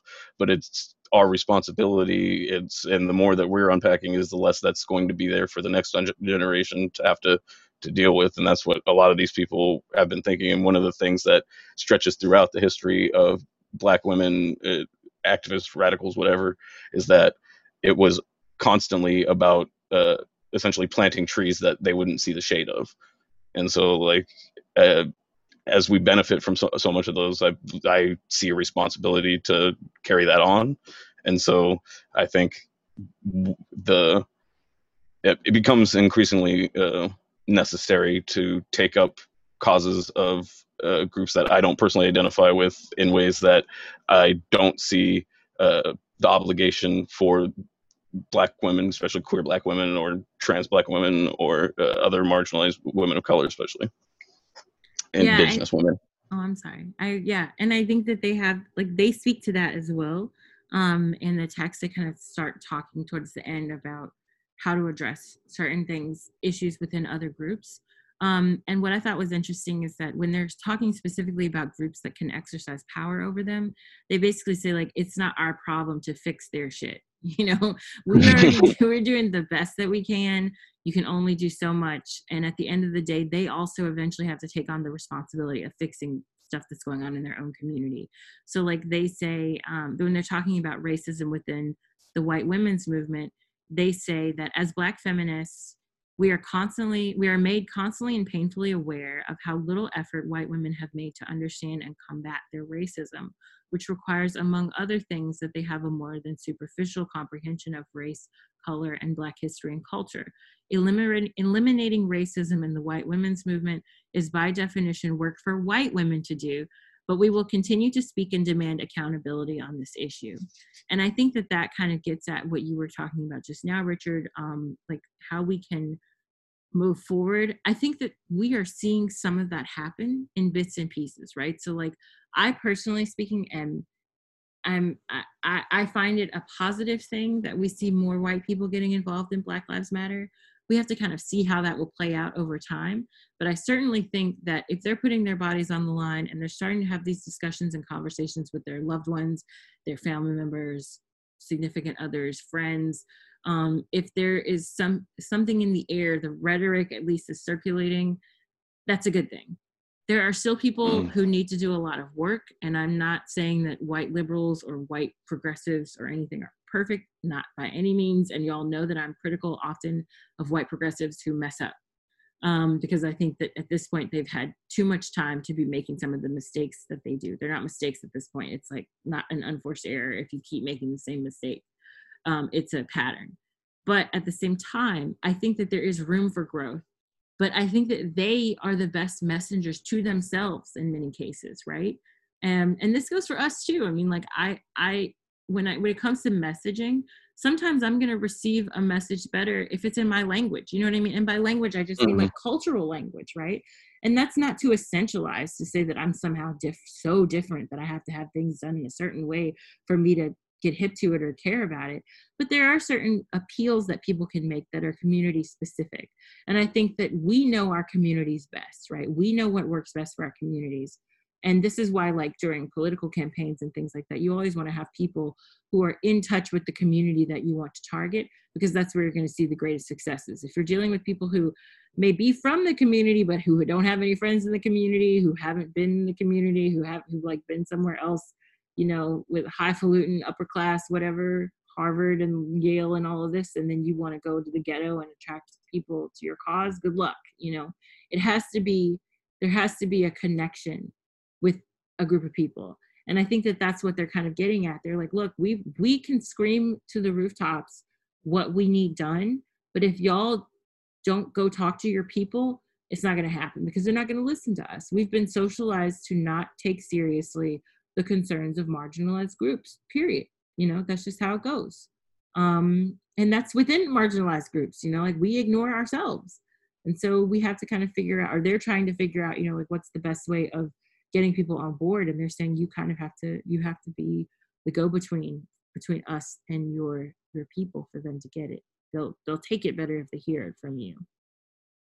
And I think there's also an aspect of, you know, like getting rid of the racism within the white feminist movement is white women's work or work for white feminists. And is like, there's an aspect of, well, like as a Black man or, you know, for Black women, whatever, is like want to work on the issues that we have within our community that we'd like to improve on and deal with, you know. So as Black man is like, I'd like to work on sexism with other Black men.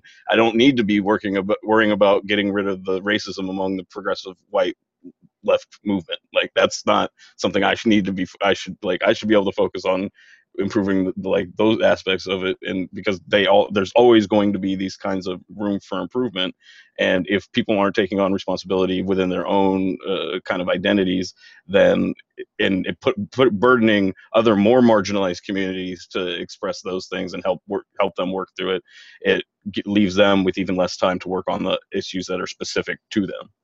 That's a really good point. And I think it's something that like I need to be better about, because I feel like I spend a lot of time online, like reacting to what I consider the reactionary elements within the left, which are often more often than not, propagated by a white leftist, unfortunately. But again, I think that has to do with biases that they have, connections with their family members, et cetera, that they're not willing to break. And just socialization, right? So again, this is not about, I'm going to take a page out of the book of the Combahee River Collective women and say, it's not about the individual, right? It's about the system that makes shitty individuals. They don't say it like that, but that's what I'm summarizing.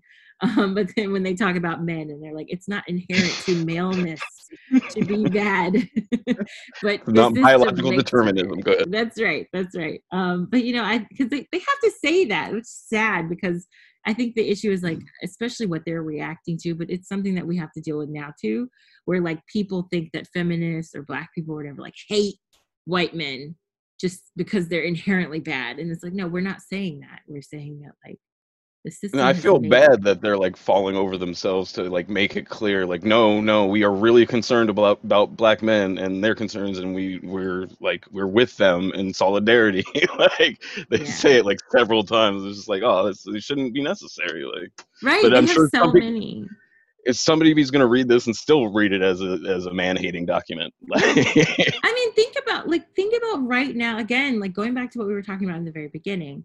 Think about how one of the major tenets from this book, or from this statement, the issue of identity politics, they have like one line about it, and how people have turned that into like this specter to be demonized on the left of all places, which is like freaking insane to me. Like, how can you take something as simple as just saying, look, we have different issues that we deal with and we want to address those?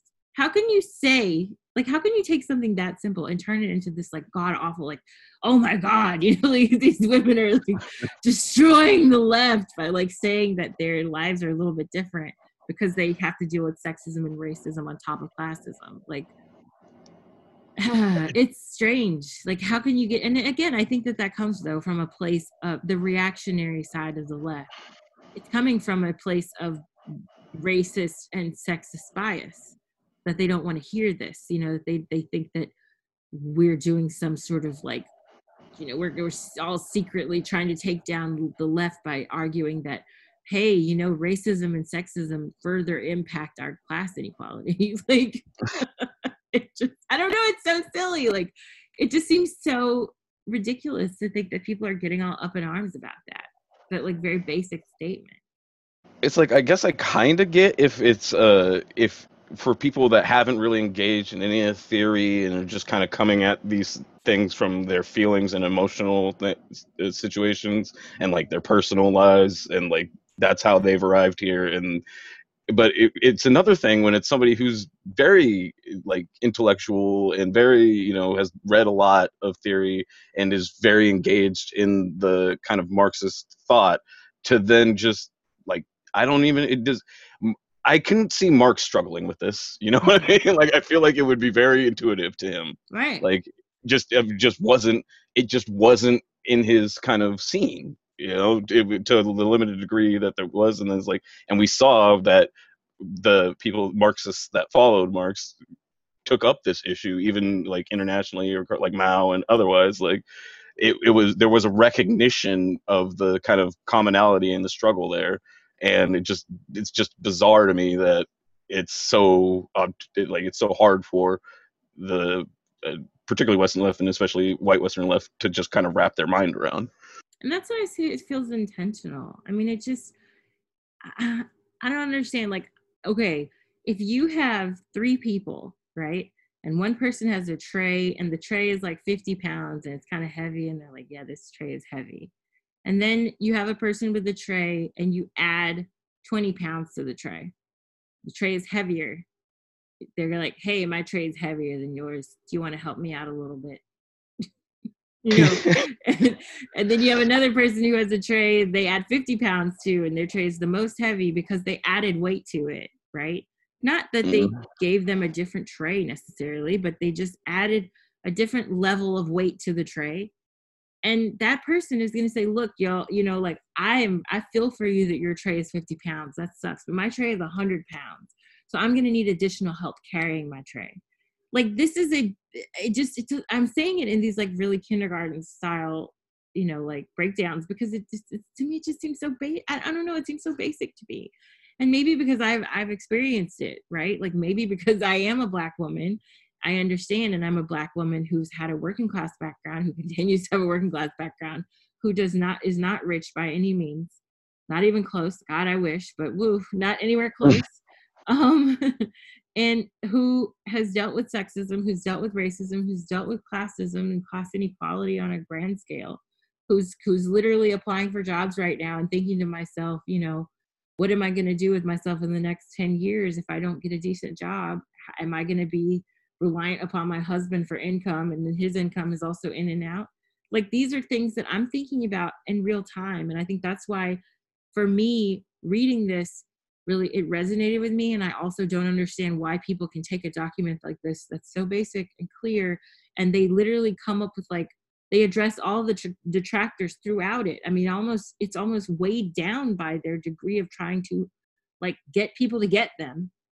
That how can you take a document like this and, like, turn it into, like, I don't know, to demonize. And I guess the only explanation I have, and that I keep going back to, is that I think it's just about the infiltration of right-wing ideology on the left, because this is the biases that, like, the biases that these women are fighting against. You know, they're saying it's reactionary to be racist on the left. It's reactionary to be sexist on the left. And in order for us to have a better left, we have to get rid of these problems, right?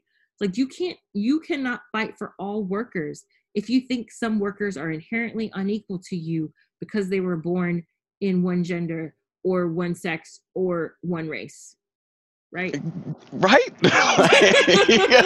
This just feels like the only logical extension you can arrive at. What? Like, Yeah. I mean, it's funny because people are going to be like, why are they laughing? It's not funny. It's funny because we've had to say this how many times now? Like, how it's for us, it feels like, and I don't just mean me and you, Richard, Wendy. I mean, like, in general, people of color on the left and women on the left, women of color on the left, having to say this out loud. And, like, it just seems so easy to understand for us because we live it. And that people still don't get this it's so absurd that it makes us laugh. You know, like, you can't help but laugh because it's so basic. Yeah, it's just so absurd. Just like, I mean, you're really, the thing that gets me too is that it becomes with such assertive and aggressive ignorance, Right. like, and confident ignorance and proud ignorance. And it's just like, I don't need to know that because it's identity politics and that's bourgeois. Like, what? Like, you don't get to just arrive at these beliefs without investigating them. That's not how Marxism works. And, you know, to play devil's advocate, right? I think, and I mentioned this in the delete your account interview. You know, I think there are some people who go far, like very far. I think sometimes their concerns feel trivial to the average onlooker, right? And if you are, you know, like, drilling down so far on a specific issue that doesn't seem all that relevant, especially considering everything that's going on, it can feel like, why are you focusing on that? Like, who cares if this is the way that this is what someone said, or who cares about our understanding of, I use the example of, like, some people had been debating the concept of time and whether it was Eurocentric, which it is, but, like, okay, you know what I mean? Like, I'm not going to write a treatise about it, but I like, in my own research, I understand, like, time is understood differently by different cultures, and the way we think of history and all of this and progress is different based on your personal experiences and your culture, blah, blah, blah. Okay, fine. But I'm not going to spend exorbitant amounts of time debating it. I understand why people might want to, and that's okay. And I'm not going to spend my time demonizing those people because I have better things to do with my time. So I think sometimes, though, that when I see people doing what I consider, like, going overboard, like they're being so politically correct, or they're doing so much about identity that they kind of lose the forest for the trees, I don't demonize those people because I think they're onto something insofar as they are at least having deep thoughts about the reality in which we live. And they're questioning the norms that we've established on the basis of things like Eurocentricity, racism, sexism, classism. There's nothing wrong with that. That's a good thing. I don't think, though, that I personally, I think that the people who are, like, attacking those people, there's something wrong with them because they're trying to, like, go after these people who, like, aren't really addressing them. Like, if you're having a debate over the Eurocentricity of time, it doesn't necessarily have to concern you, like on the other end. You know what I mean? Like, you don't have to spend 30 minutes degrading people who are talking about stuff like that and saying that they're distracting from class politics, because you're the one who's distracting from class politics because you're focusing on that person instead of working on class politics. You get what I'm saying? Like, yeah, no, exactly. you're the It's like- problem, not them. Like, they're not the problem. You're the problem. Like, focus on, do your work. You know what I mean? Like, don't worry about what people are doing on the other side. They're not taking away from the work that we need to do. You're taking away from the work we need to do because all you're focusing on is these nitpicky, stupid things that have nothing to do with you, that if they don't concern you, you could just scroll past. And instead, you're harping on that because you don't want to put in the work that's required for us to get where we need to be in terms of class equality. You're the problem, not them. Exactly. I mean, that's to me, a lot of it is it's there's a lot of work in it. In understanding and mining out the kind of ideas that are just planted in our head long before we start to even really think about what we think about, and it's so deep in there that it takes a lot of effort and work, and sometimes it's not fun, and sometimes you discover like, oh wow, I now understand this thing I did in my past is worse than I thought it was, or you know, oh, I didn't know I was hurting people in this way, I didn't know I was offending this person that I value dearly, or what, you know. It's like when you start investigating those things, you start to discover things that aren't always positive about yourself, and it's not a fun process, and it's easy to want to avoid that. And that's what I see a lot of in this is, you know, it's like, or if it's not them individually personally, it's somebody that they're close to, or somebody that they know, or somebody that they value, or sometimes it's somebody that has economic power over them, and so that like they want to include them in their political movement, and they can, so long as they don't talk about this, they don't talk about race, or they don't talk about gender, or they don't talk about queer people, or whatever it is that they're willing to sign on to all the other class aspects of the argument, but they're not willing to sign on to that. And in order to continue to appeal to them, they're willing to sacrifice and set aside the concerns of these more marginalized, or these other marginalized groups. And that just doesn't match up with the underpinning philosophy. So you gotta investigate that about yourself, if that's some place that you find yourself. And it's like, Right. that's what I do, is like, if I find myself disagreeing with some marginalized group or person and expressing some idea, I investigate, well, why do I feel this way? Is this something that I've arrived at myself? Is this something that is it a gut feeling? Is it an emotional reaction that I'm having? You know, it's like, dig into it, explore it. And like, but and like I said, sometimes you discover things that you don't like about like something, but that's room, and that's development, that's growth. Right. Yes. Growing pains on the left are difficult for some people to take. And you know, building on that, I think it is really just, for some people, it becomes like a rhetorical crutch that they rely on. And that's why I think people have been focusing on this idea of cancel culture so much, because they don't know what to do with themselves. And I've mentioned this before. I've mentioned it in several other podcasts. I've tweeted about it. I've written about it. I think right now what is happening is we're seeing excessive hand wringing over quote unquote cancel culture, because these people are uncomfortable with the fact that after years and years of saying that race doesn't matter, or it matters, but it's like on the side, and identity politics and blah, blah, blah, and freaking out about that. We have to do class only. That's the only way we're going to get a working class, a multiracial working class built. And we need to go after Trump supporters and all this nonsense that didn't work. And then they're seeing hundreds of thousands of people come out of their homes in the middle of a pandemic to fight police brutality and policing as we know it. And particularly racism, right? Like, they're framing it as an anti-racist project.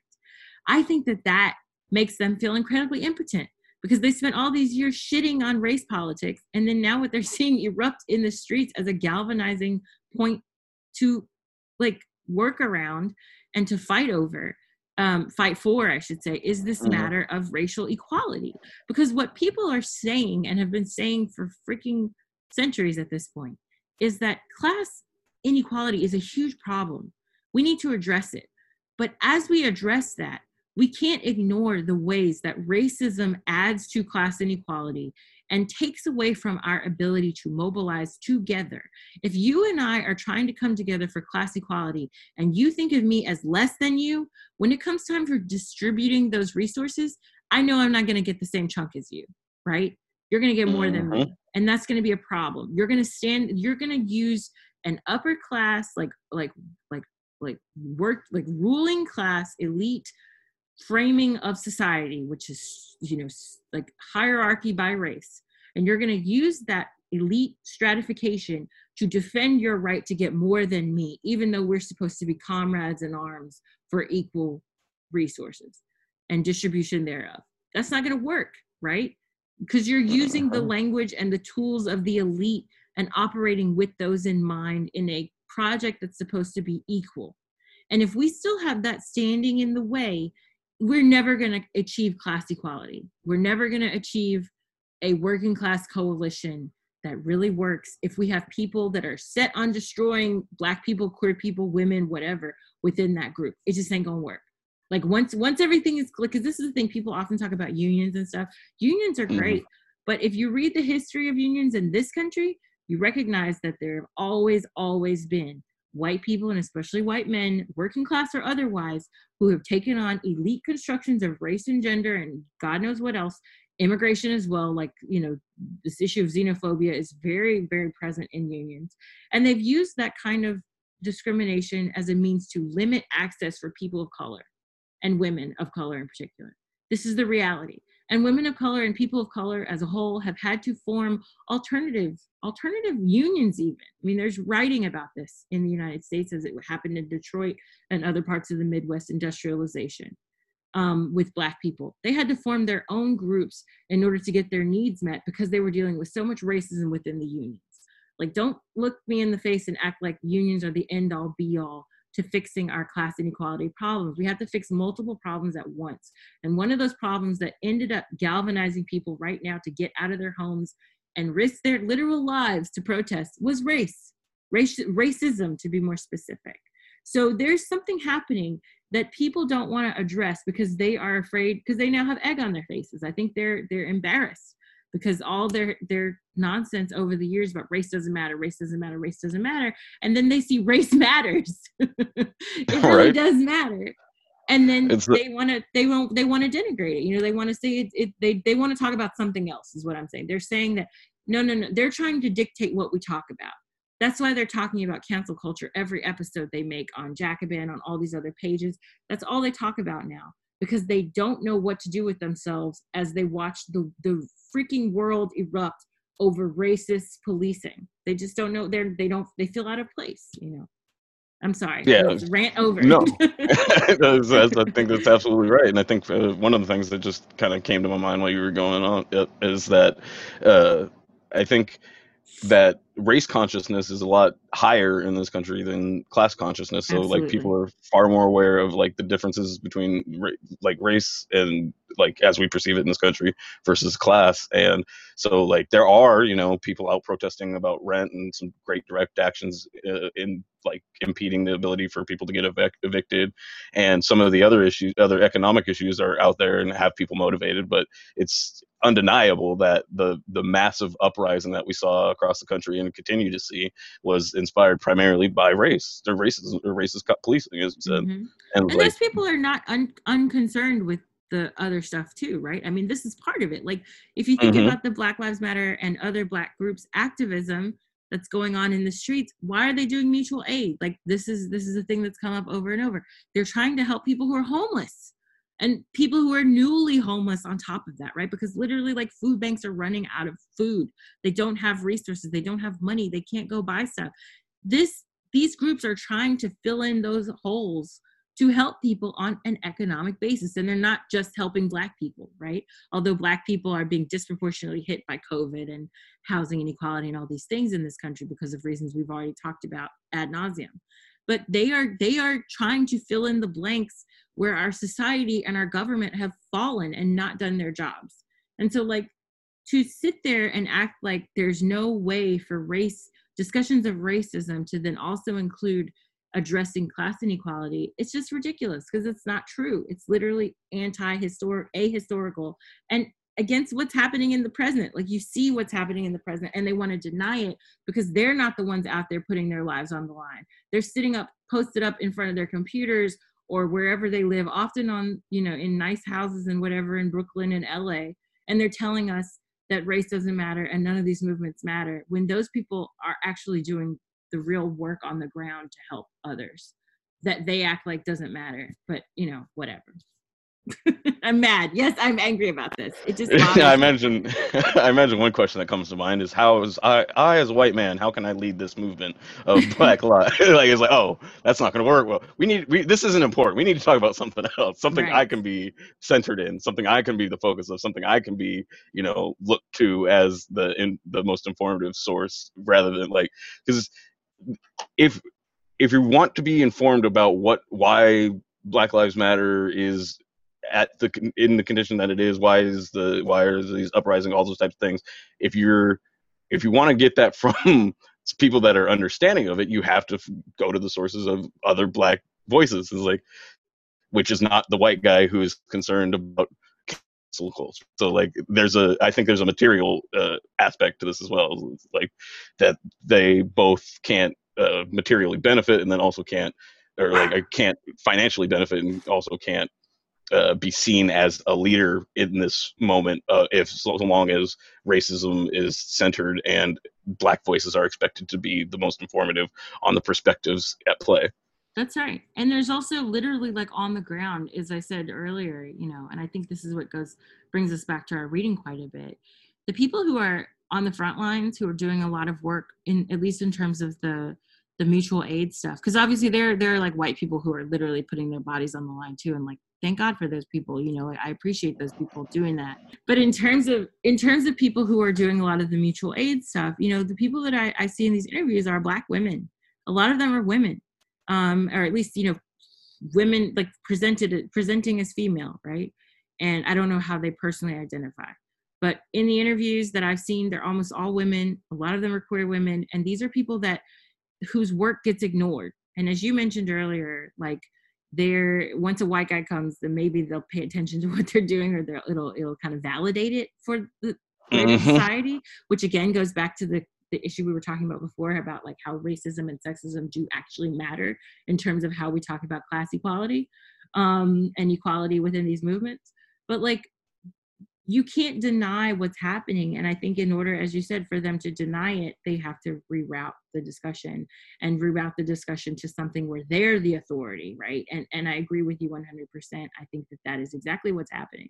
And I think that the answer to that is to continue doing what we're doing in terms of, when I say we, I don't mean me and you necessarily, although I know we are also doing our own part in this fight. But people who are on the ground, who are doing work in these movements, who are helping other people, who are putting their lives on the line, keep doing that. Right now we're seeing people get attacked in the streets and murdered, literally murdered. We saw it, with Charlottesville. We've seen it before, centuries before. We see it in the present over and over and over. We do not have anyone to help us. We're on our own right now. And I think that as a society, and especially on the left, we have to support one another. And that does not look like shitting on people for calling out racism within these movements, because with these movements should be where we can go for help. This is where we should have mutual aid. This is where we should have support. And if the place that should be our place of support is abusive, is offensive, is harming people, doesn't care about us, is denigrating us on the basis of our identity, it's not a place where I want to be, right? It's not a place that I consider my political home. And I think for us to establish a more connected and salient left, instead of going the direction that I think is incredibly reactionary, which is telling people to shut the fuck up and not to talk about their issues, where we need to be going instead is saying, how can I help you? How can I do better as a human being that recognizes you as my equal? Where am I falling short? Where can I go as a cisgender woman and do better in recognizing the needs of trans women and men and non-binary people, right? What can I do to help in terms of getting rid of my biases because of the society that I've been raised in, to better work with, respect, and include people like that in my movement, right? That's what I want. And that's the direction that we should be going in. Instead of telling those people to shut up, and that's cancel culture and this and that, which is entirely reactionary, we should be saying, how can I help? How can I do better to make our space more inclusive? And we should be asking ourselves that first, right. Like before we look to, some person of the marginalized community to hold our hand through it. We should be asking ourselves these questions first, doing our own work, digging into our own biases, doing those things long before we're approaching people that are like in that are represented in these groups, to ask them to do any of that work for us. Mhm. Like, it's fine to look at the work that they've already done, and sometimes you can get reference to it from somebody or something. But the idea is, I think, in my opinion, is to do a lot of this work internally first, so that like you're not seen as essentially, oh well, what do I got to do to be, like, kind of a in an aggressive or confrontational way. If that makes sense. Right. Like, and I think what's happening, like something you said kind of sparked this in my head, but like what's being demanded of us right now is make room for my racism, make room for my sexism, make room for my transphobia, instead of make room for Black people, make room for women, make room for trans people. You see what I'm saying? Like, Absolutely. It's like, this cannot be the direction that we take the left, because that just makes us like the right, and the right is ironically in some ways more inclusive, because they're trying to like clean up their image, right? So they're like, look, we have Black people, look, we have women, look, we have queer people, right? They're trying to make themselves out to be more inclusive than the left. And unfortunately, and I see this in Brazil too a lot, because what they do is they'll appoint people of color, women, et cetera, into these like higher positions. So even though they're also fascists, it looks nicer because they're like, oh, but look, we have, like, they turn identity politics on its head and try to use them as tokens, right? And instead, I think what the left should be answering with is, we want more diversity in our ranks. We want more women. We want more people of color. We want more queer people and trans people, because we value their perspectives in this fight. And we want them to be leaders in our movement, because they can really show us exactly where we need to focus our energies to make sure that everyone is pulled up and equal. That's what we should be doing. And instead, I think people are reacting. Ironically, it's like they're trying to outright the right. And I'm not sure why that is, other than all I can say is grifting and intentional disregard for their fellow leftists, their fellow comrades. There's something wrong. And I don't know. I think that there are many directions that the left should be going in right now that they're unfortunately dropping the ball on, and they're going to continue to lose more and more people. And when I say left, I'm talking about the real left, like socialists and Marxists and communists and stuff. I'm not talking about liberals, but I think liberals as well are they're like ripe for the picking in terms of turning them into into comrades. I think there is some potential there. And I think the potential is in the fact that you do see some, I'm not talking about establishment liberals, like hard establishment people. I'm talking about liberal voters. And you see people coming out and voting for Black, brown, Muslim, whatever, fill in the blank ethnic group and racial group, religious group. They're voting for those people with their socialist agendas, right? So they're voting for people like Ilhan Omar. They're voting for people like Alexandria Ocasio-Cortez. They're voting for Jamal Bowman, because they see, I think on the one hand, they first of all are looking at the identity stuff, right? They're saying, I see someone like me in a position of power. That's what I want. I want someone who's gone through what I've gone through, who can reflect my concerns and really represent me. So they are looking at this identity stuff, right? They're looking at that. And at the same time, it's almost like a Trojan horse to push forward socialist agendas. And so I think and I don't like framing it like that, but that's the reality, right? Because you saw when Alexandria Ocasio-Cortez was first elected, people were really excited about her who were like Clintonites. There were people who liked Hillary Clinton who also liked Alexandria Ocasio-Cortez, because those same women, mainly women, had been complaining that, oh, all I see is old white men getting in office. And so she was exciting because she bucked against that tradition on on some people on the left would call a superficial level, right? It's just identity. But that matters, because then she was someone who could get in there, and regardless of what complaints we have about her, because she has her own issues, right? There are definitely some stuff on foreign policy and things like that where I'm like, what are you doing? But I think just on a basic level, she has been an advocate for a lot of things and been outspoken about a lot of things, and people like her have been outspoken about a lot of things. Rashida Tlaib, especially, Ilhan Omar, especially, where they have been able to say things that I think that people can't check them on, because it's like y'all complained and said you wanted more diversity. So here's your diversity. You got it.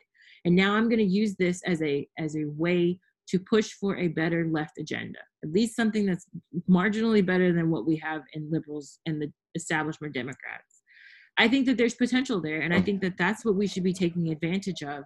Like, play the game and turn it on its head and say, all right, you want diversity, here's your diversity, and now I'm going to talk about class inequality. Like, I don't know. I mean, what are your thoughts on that? Am I crazy for thinking that? Like, is this not an avenue that we should pursue?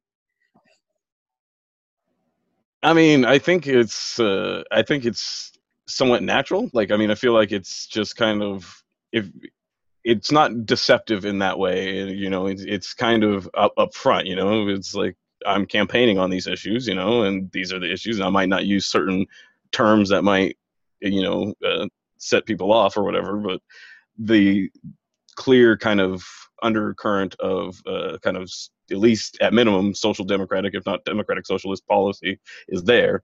And so it doesn't feel deceitful to me. So I feel like it's just a matter of, it disarms a angle of attack, and we've seen this before. I mean, it was used against Bernie Sanders essentially, and his supporters, to varying degrees of accuracy, but that it was basically a white male leftist or white male movement, and this is what white males want, and this is a white male thing. So when you put a politician like AOC or Ilhan Omar or anybody else up there, Jamal Bowman, you disarm that angle of attack. Right, for sure. And it's something, I don't know, I think that people should continue pressing on that front and push for even further left policies. Because as I said, these people are okay, like they're good compared to what we have now. But we need to go further than that. There's a lot of space between where we are now and my ideals, but like, right. Like there's also quite a bit of distance between even folks like AOC and just your run-of-the-mill liberal Democrat. Like, there's quite a bit of space there. And that's there is some substance there, and to me, I subscribe to concept of non-reformist reforms, and so like there are things that you can do that could potentially improve the conditions in which the revolution can manifest, while also not getting everything you want. Right. And speaking of things that we want, I want to go back to the reading really quickly, because I just wanted to touch on something that I think was interesting. In part 4, which is the last, I think it's the last section. Mm-hmm. Yeah. The last section towards the end, last couple of pages, they lay out sort of their platform, which is also something that's left out of many discussions of this particular document. That at the end, they lay out sort of what they see their job as doing within these movements, things that they're pressing for that they feel would disproportionately affect women of color, and Black women in particular, poor Black women. And I think that the reason I'm bringing it up now is because we were talking about, socialist agendas that are pushed by people of color, women of color, et cetera, who sort of buck the trends of the neoliberal establishment, even while trying to operate within that system. Although I think that there's some discussion to be had on whether or not there can be successes in that way and through electoralism as a whole. Again, we've kind of had in other discussions here and there, but I think that this part is cool because they lay out some of the things that they see as not just benefiting Black women, but like as a result, if you can benefit the Black women and third world working people, that it will benefit the society as a whole and make for a much more equitable society, and like one that functions better because you have a more equal and cared for working class. And so they say here, the quote, "The inclusiveness of our politics makes us concerned with any situation that impinges upon the lives of women, third world, and working people. We are, of course, particularly committed to working on those struggles in which race, sex, and class are simultaneous factors in oppression. We might, for example, become involved in workplace organizing at a factory that employs third world women, or picket a hospital that is cutting back on already inadequate healthcare to a third world community, or set up a rape crisis center in a Black neighborhood. Organizing around welfare and daycare concerns might also be a focus. The work to be done and the countless issues that this work represents merely reflect the pervasiveness of our oppression. And so I really like that part, because they're saying, like, look, we have to have a holistic approach when it comes to resources and addressing our needs. And I really, I don't know, I appreciate that. And I think it's something that we have to also think about, because when we talk about, you know, for example, Medicare for all, okay, Medicare for all we need, and I'm all for it. I, of all people, need it a lot. You know, I have MS, I have asthma, I have a baby. There are all these things that I need to go to the doctor a lot, you know.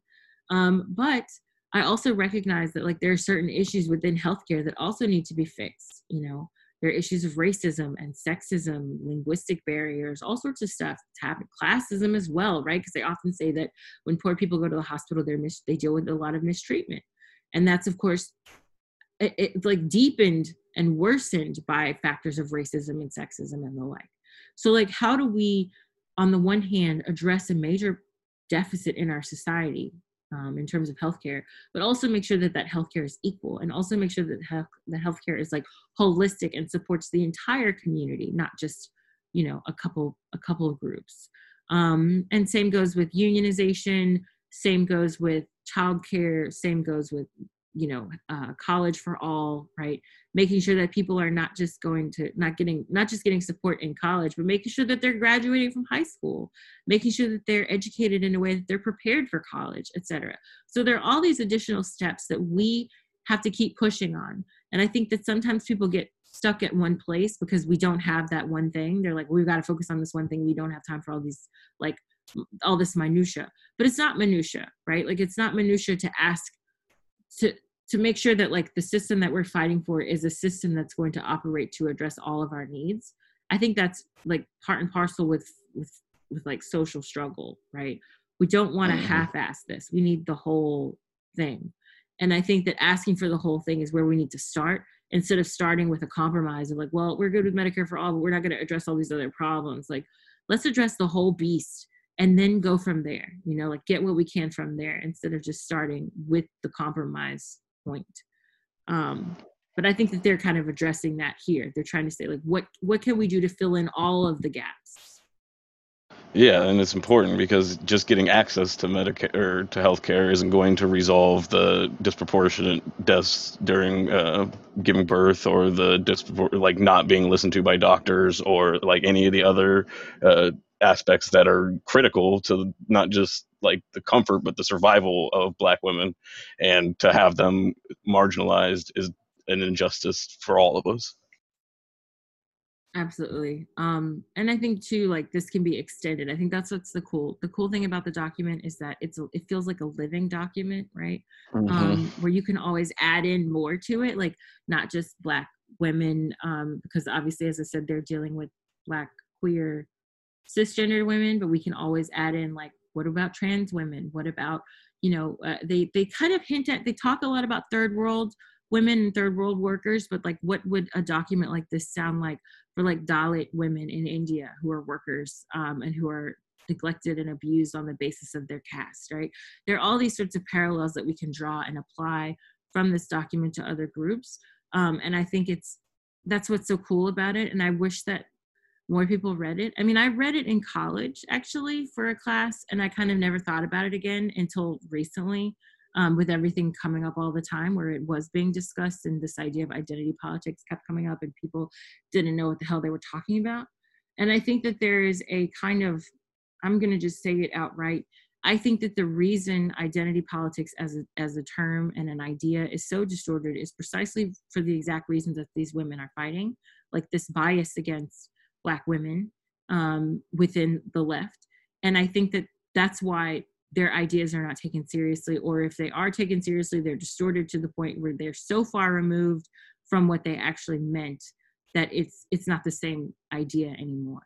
And they have to keep trying to rehabilitate the original meaning because they're not being listened to. Like, this is literally like the as I keep saying, the idea of identity politics on the left is what we're actually talking about, is the distortion and subsequent weaponization and co-optation by liberals of identity politics. That's not the same as identity politics, right? So yes, it'd be nice if we could just, there should be some shorthand for this. yeah, right. Like not a whole sentence, but it's but like that's a critical point that I've felt had to be made multiple times and will continue to have to be made, I think. Yeah, and then maybe we should come up with another. I think what's going to have to happen eventually is that we're either going to have to come up with another term for identity politics, like the original meaning, or we're going to have to come up, and this is my preference, we're going to have to come up with another term for the weaponization and distortion of identity politics by liberals. That's what we're going to have to do. And I don't know what that terminology is, but right now I'm not satisfied with the distortion version, and I recognize its flaws, but at the same time I think that sometimes when people talk about identity politics on the left, they use it as a kind of dog whistle in conjunction with this cancel culture nonsense, as a way to kind of be like, y'all are taking up too much space talking about your issues, and we just want to talk about the issues that only affect us, and that's the problem. It's just a problem. I don't know. But anyway, last thoughts, Richard. I'll let you close it out. What are your any final thoughts about the Combahee River Collective statement that you wanted to leave us with? Just thankful for them taking the time to write it down, and document it. And it's inspiring, and in some ways I feel like even if I don't literally write something like this, just kind of organizing my own perception in a statement like this kind of thing would be helpful, I feel. And like as you mentioned, you can build on this. I feel like I could essentially borrow a lot from this to help kind of construct that in a way that would give me kind of a comprehensive understanding of my own politic, and like where it's coming from and where I want it to be. And so I find it inspirational in that way, especially. And so I guess that's my final bit. Well, thank you for that. And thank you all for listening to us go through this and also have a lot of tangents. Well, they're not tangents. They were related to what we read. It's just been a lot. Like, I feel like lately it's been, it's been difficult kind of navigating like the reality on the street and then the nonsense that we see with some people online on the left. It's like the complete disconnect from reality has been jarring, I think. And I felt like we needed to kind of address it by using historical documents that are dealing with the same issues, So yeah, I really appreciate you reading this with me and being on the tape, going through it. Thank you, and thank everybody that listened to us and is working through these things and that's going to read this and like just help use this, either the recording or the text itself, to grow and help kind of grow the left in the way that Wendy was talking about. Just thanks. And yes, thank you. And also just a reminder to everyone, if you haven't had a chance to look at it or find it, you can find the link to the full text. It's only about, like I said, like 11, it's about 11 to 12 pages or so. You can find it on our Patreon page, and that's patreon.com/leftpoc. Everything over there is always free for the public. And you can also find it linked on our Twitter page, our Facebook page, blah, blah, blah, blah, blah, and also in the show notes of this actual episode. And if you happen to have any questions or comments you wanted to leave about the podcast or about the reading itself, feel free to do that on our Patreon or on social media, and we will do our best to respond to it, your commentary or your question in the next segment, or like the next episode or the next reading revolution that we do, which is coming up next month. We'll release the document that we're going to read for next month soon. It is a zinger, folks, so be ready. It's a spicy one. Spicy because oppression is always bland, and we got to spice it up a little bit. So. By challenging it. I'm old and tired, as you can tell. Anyway, thank you all so much. Have a good one, everyone. See ya. Thank you for listening to the Left Pocket Project podcast. You can find more about the podcast by visiting us on social media and searching for Left POC, or by checking out our Patreon, where our content is always free, but we welcome donations, by visiting patreon.com/leftpoc. Thanks again, and have a good one.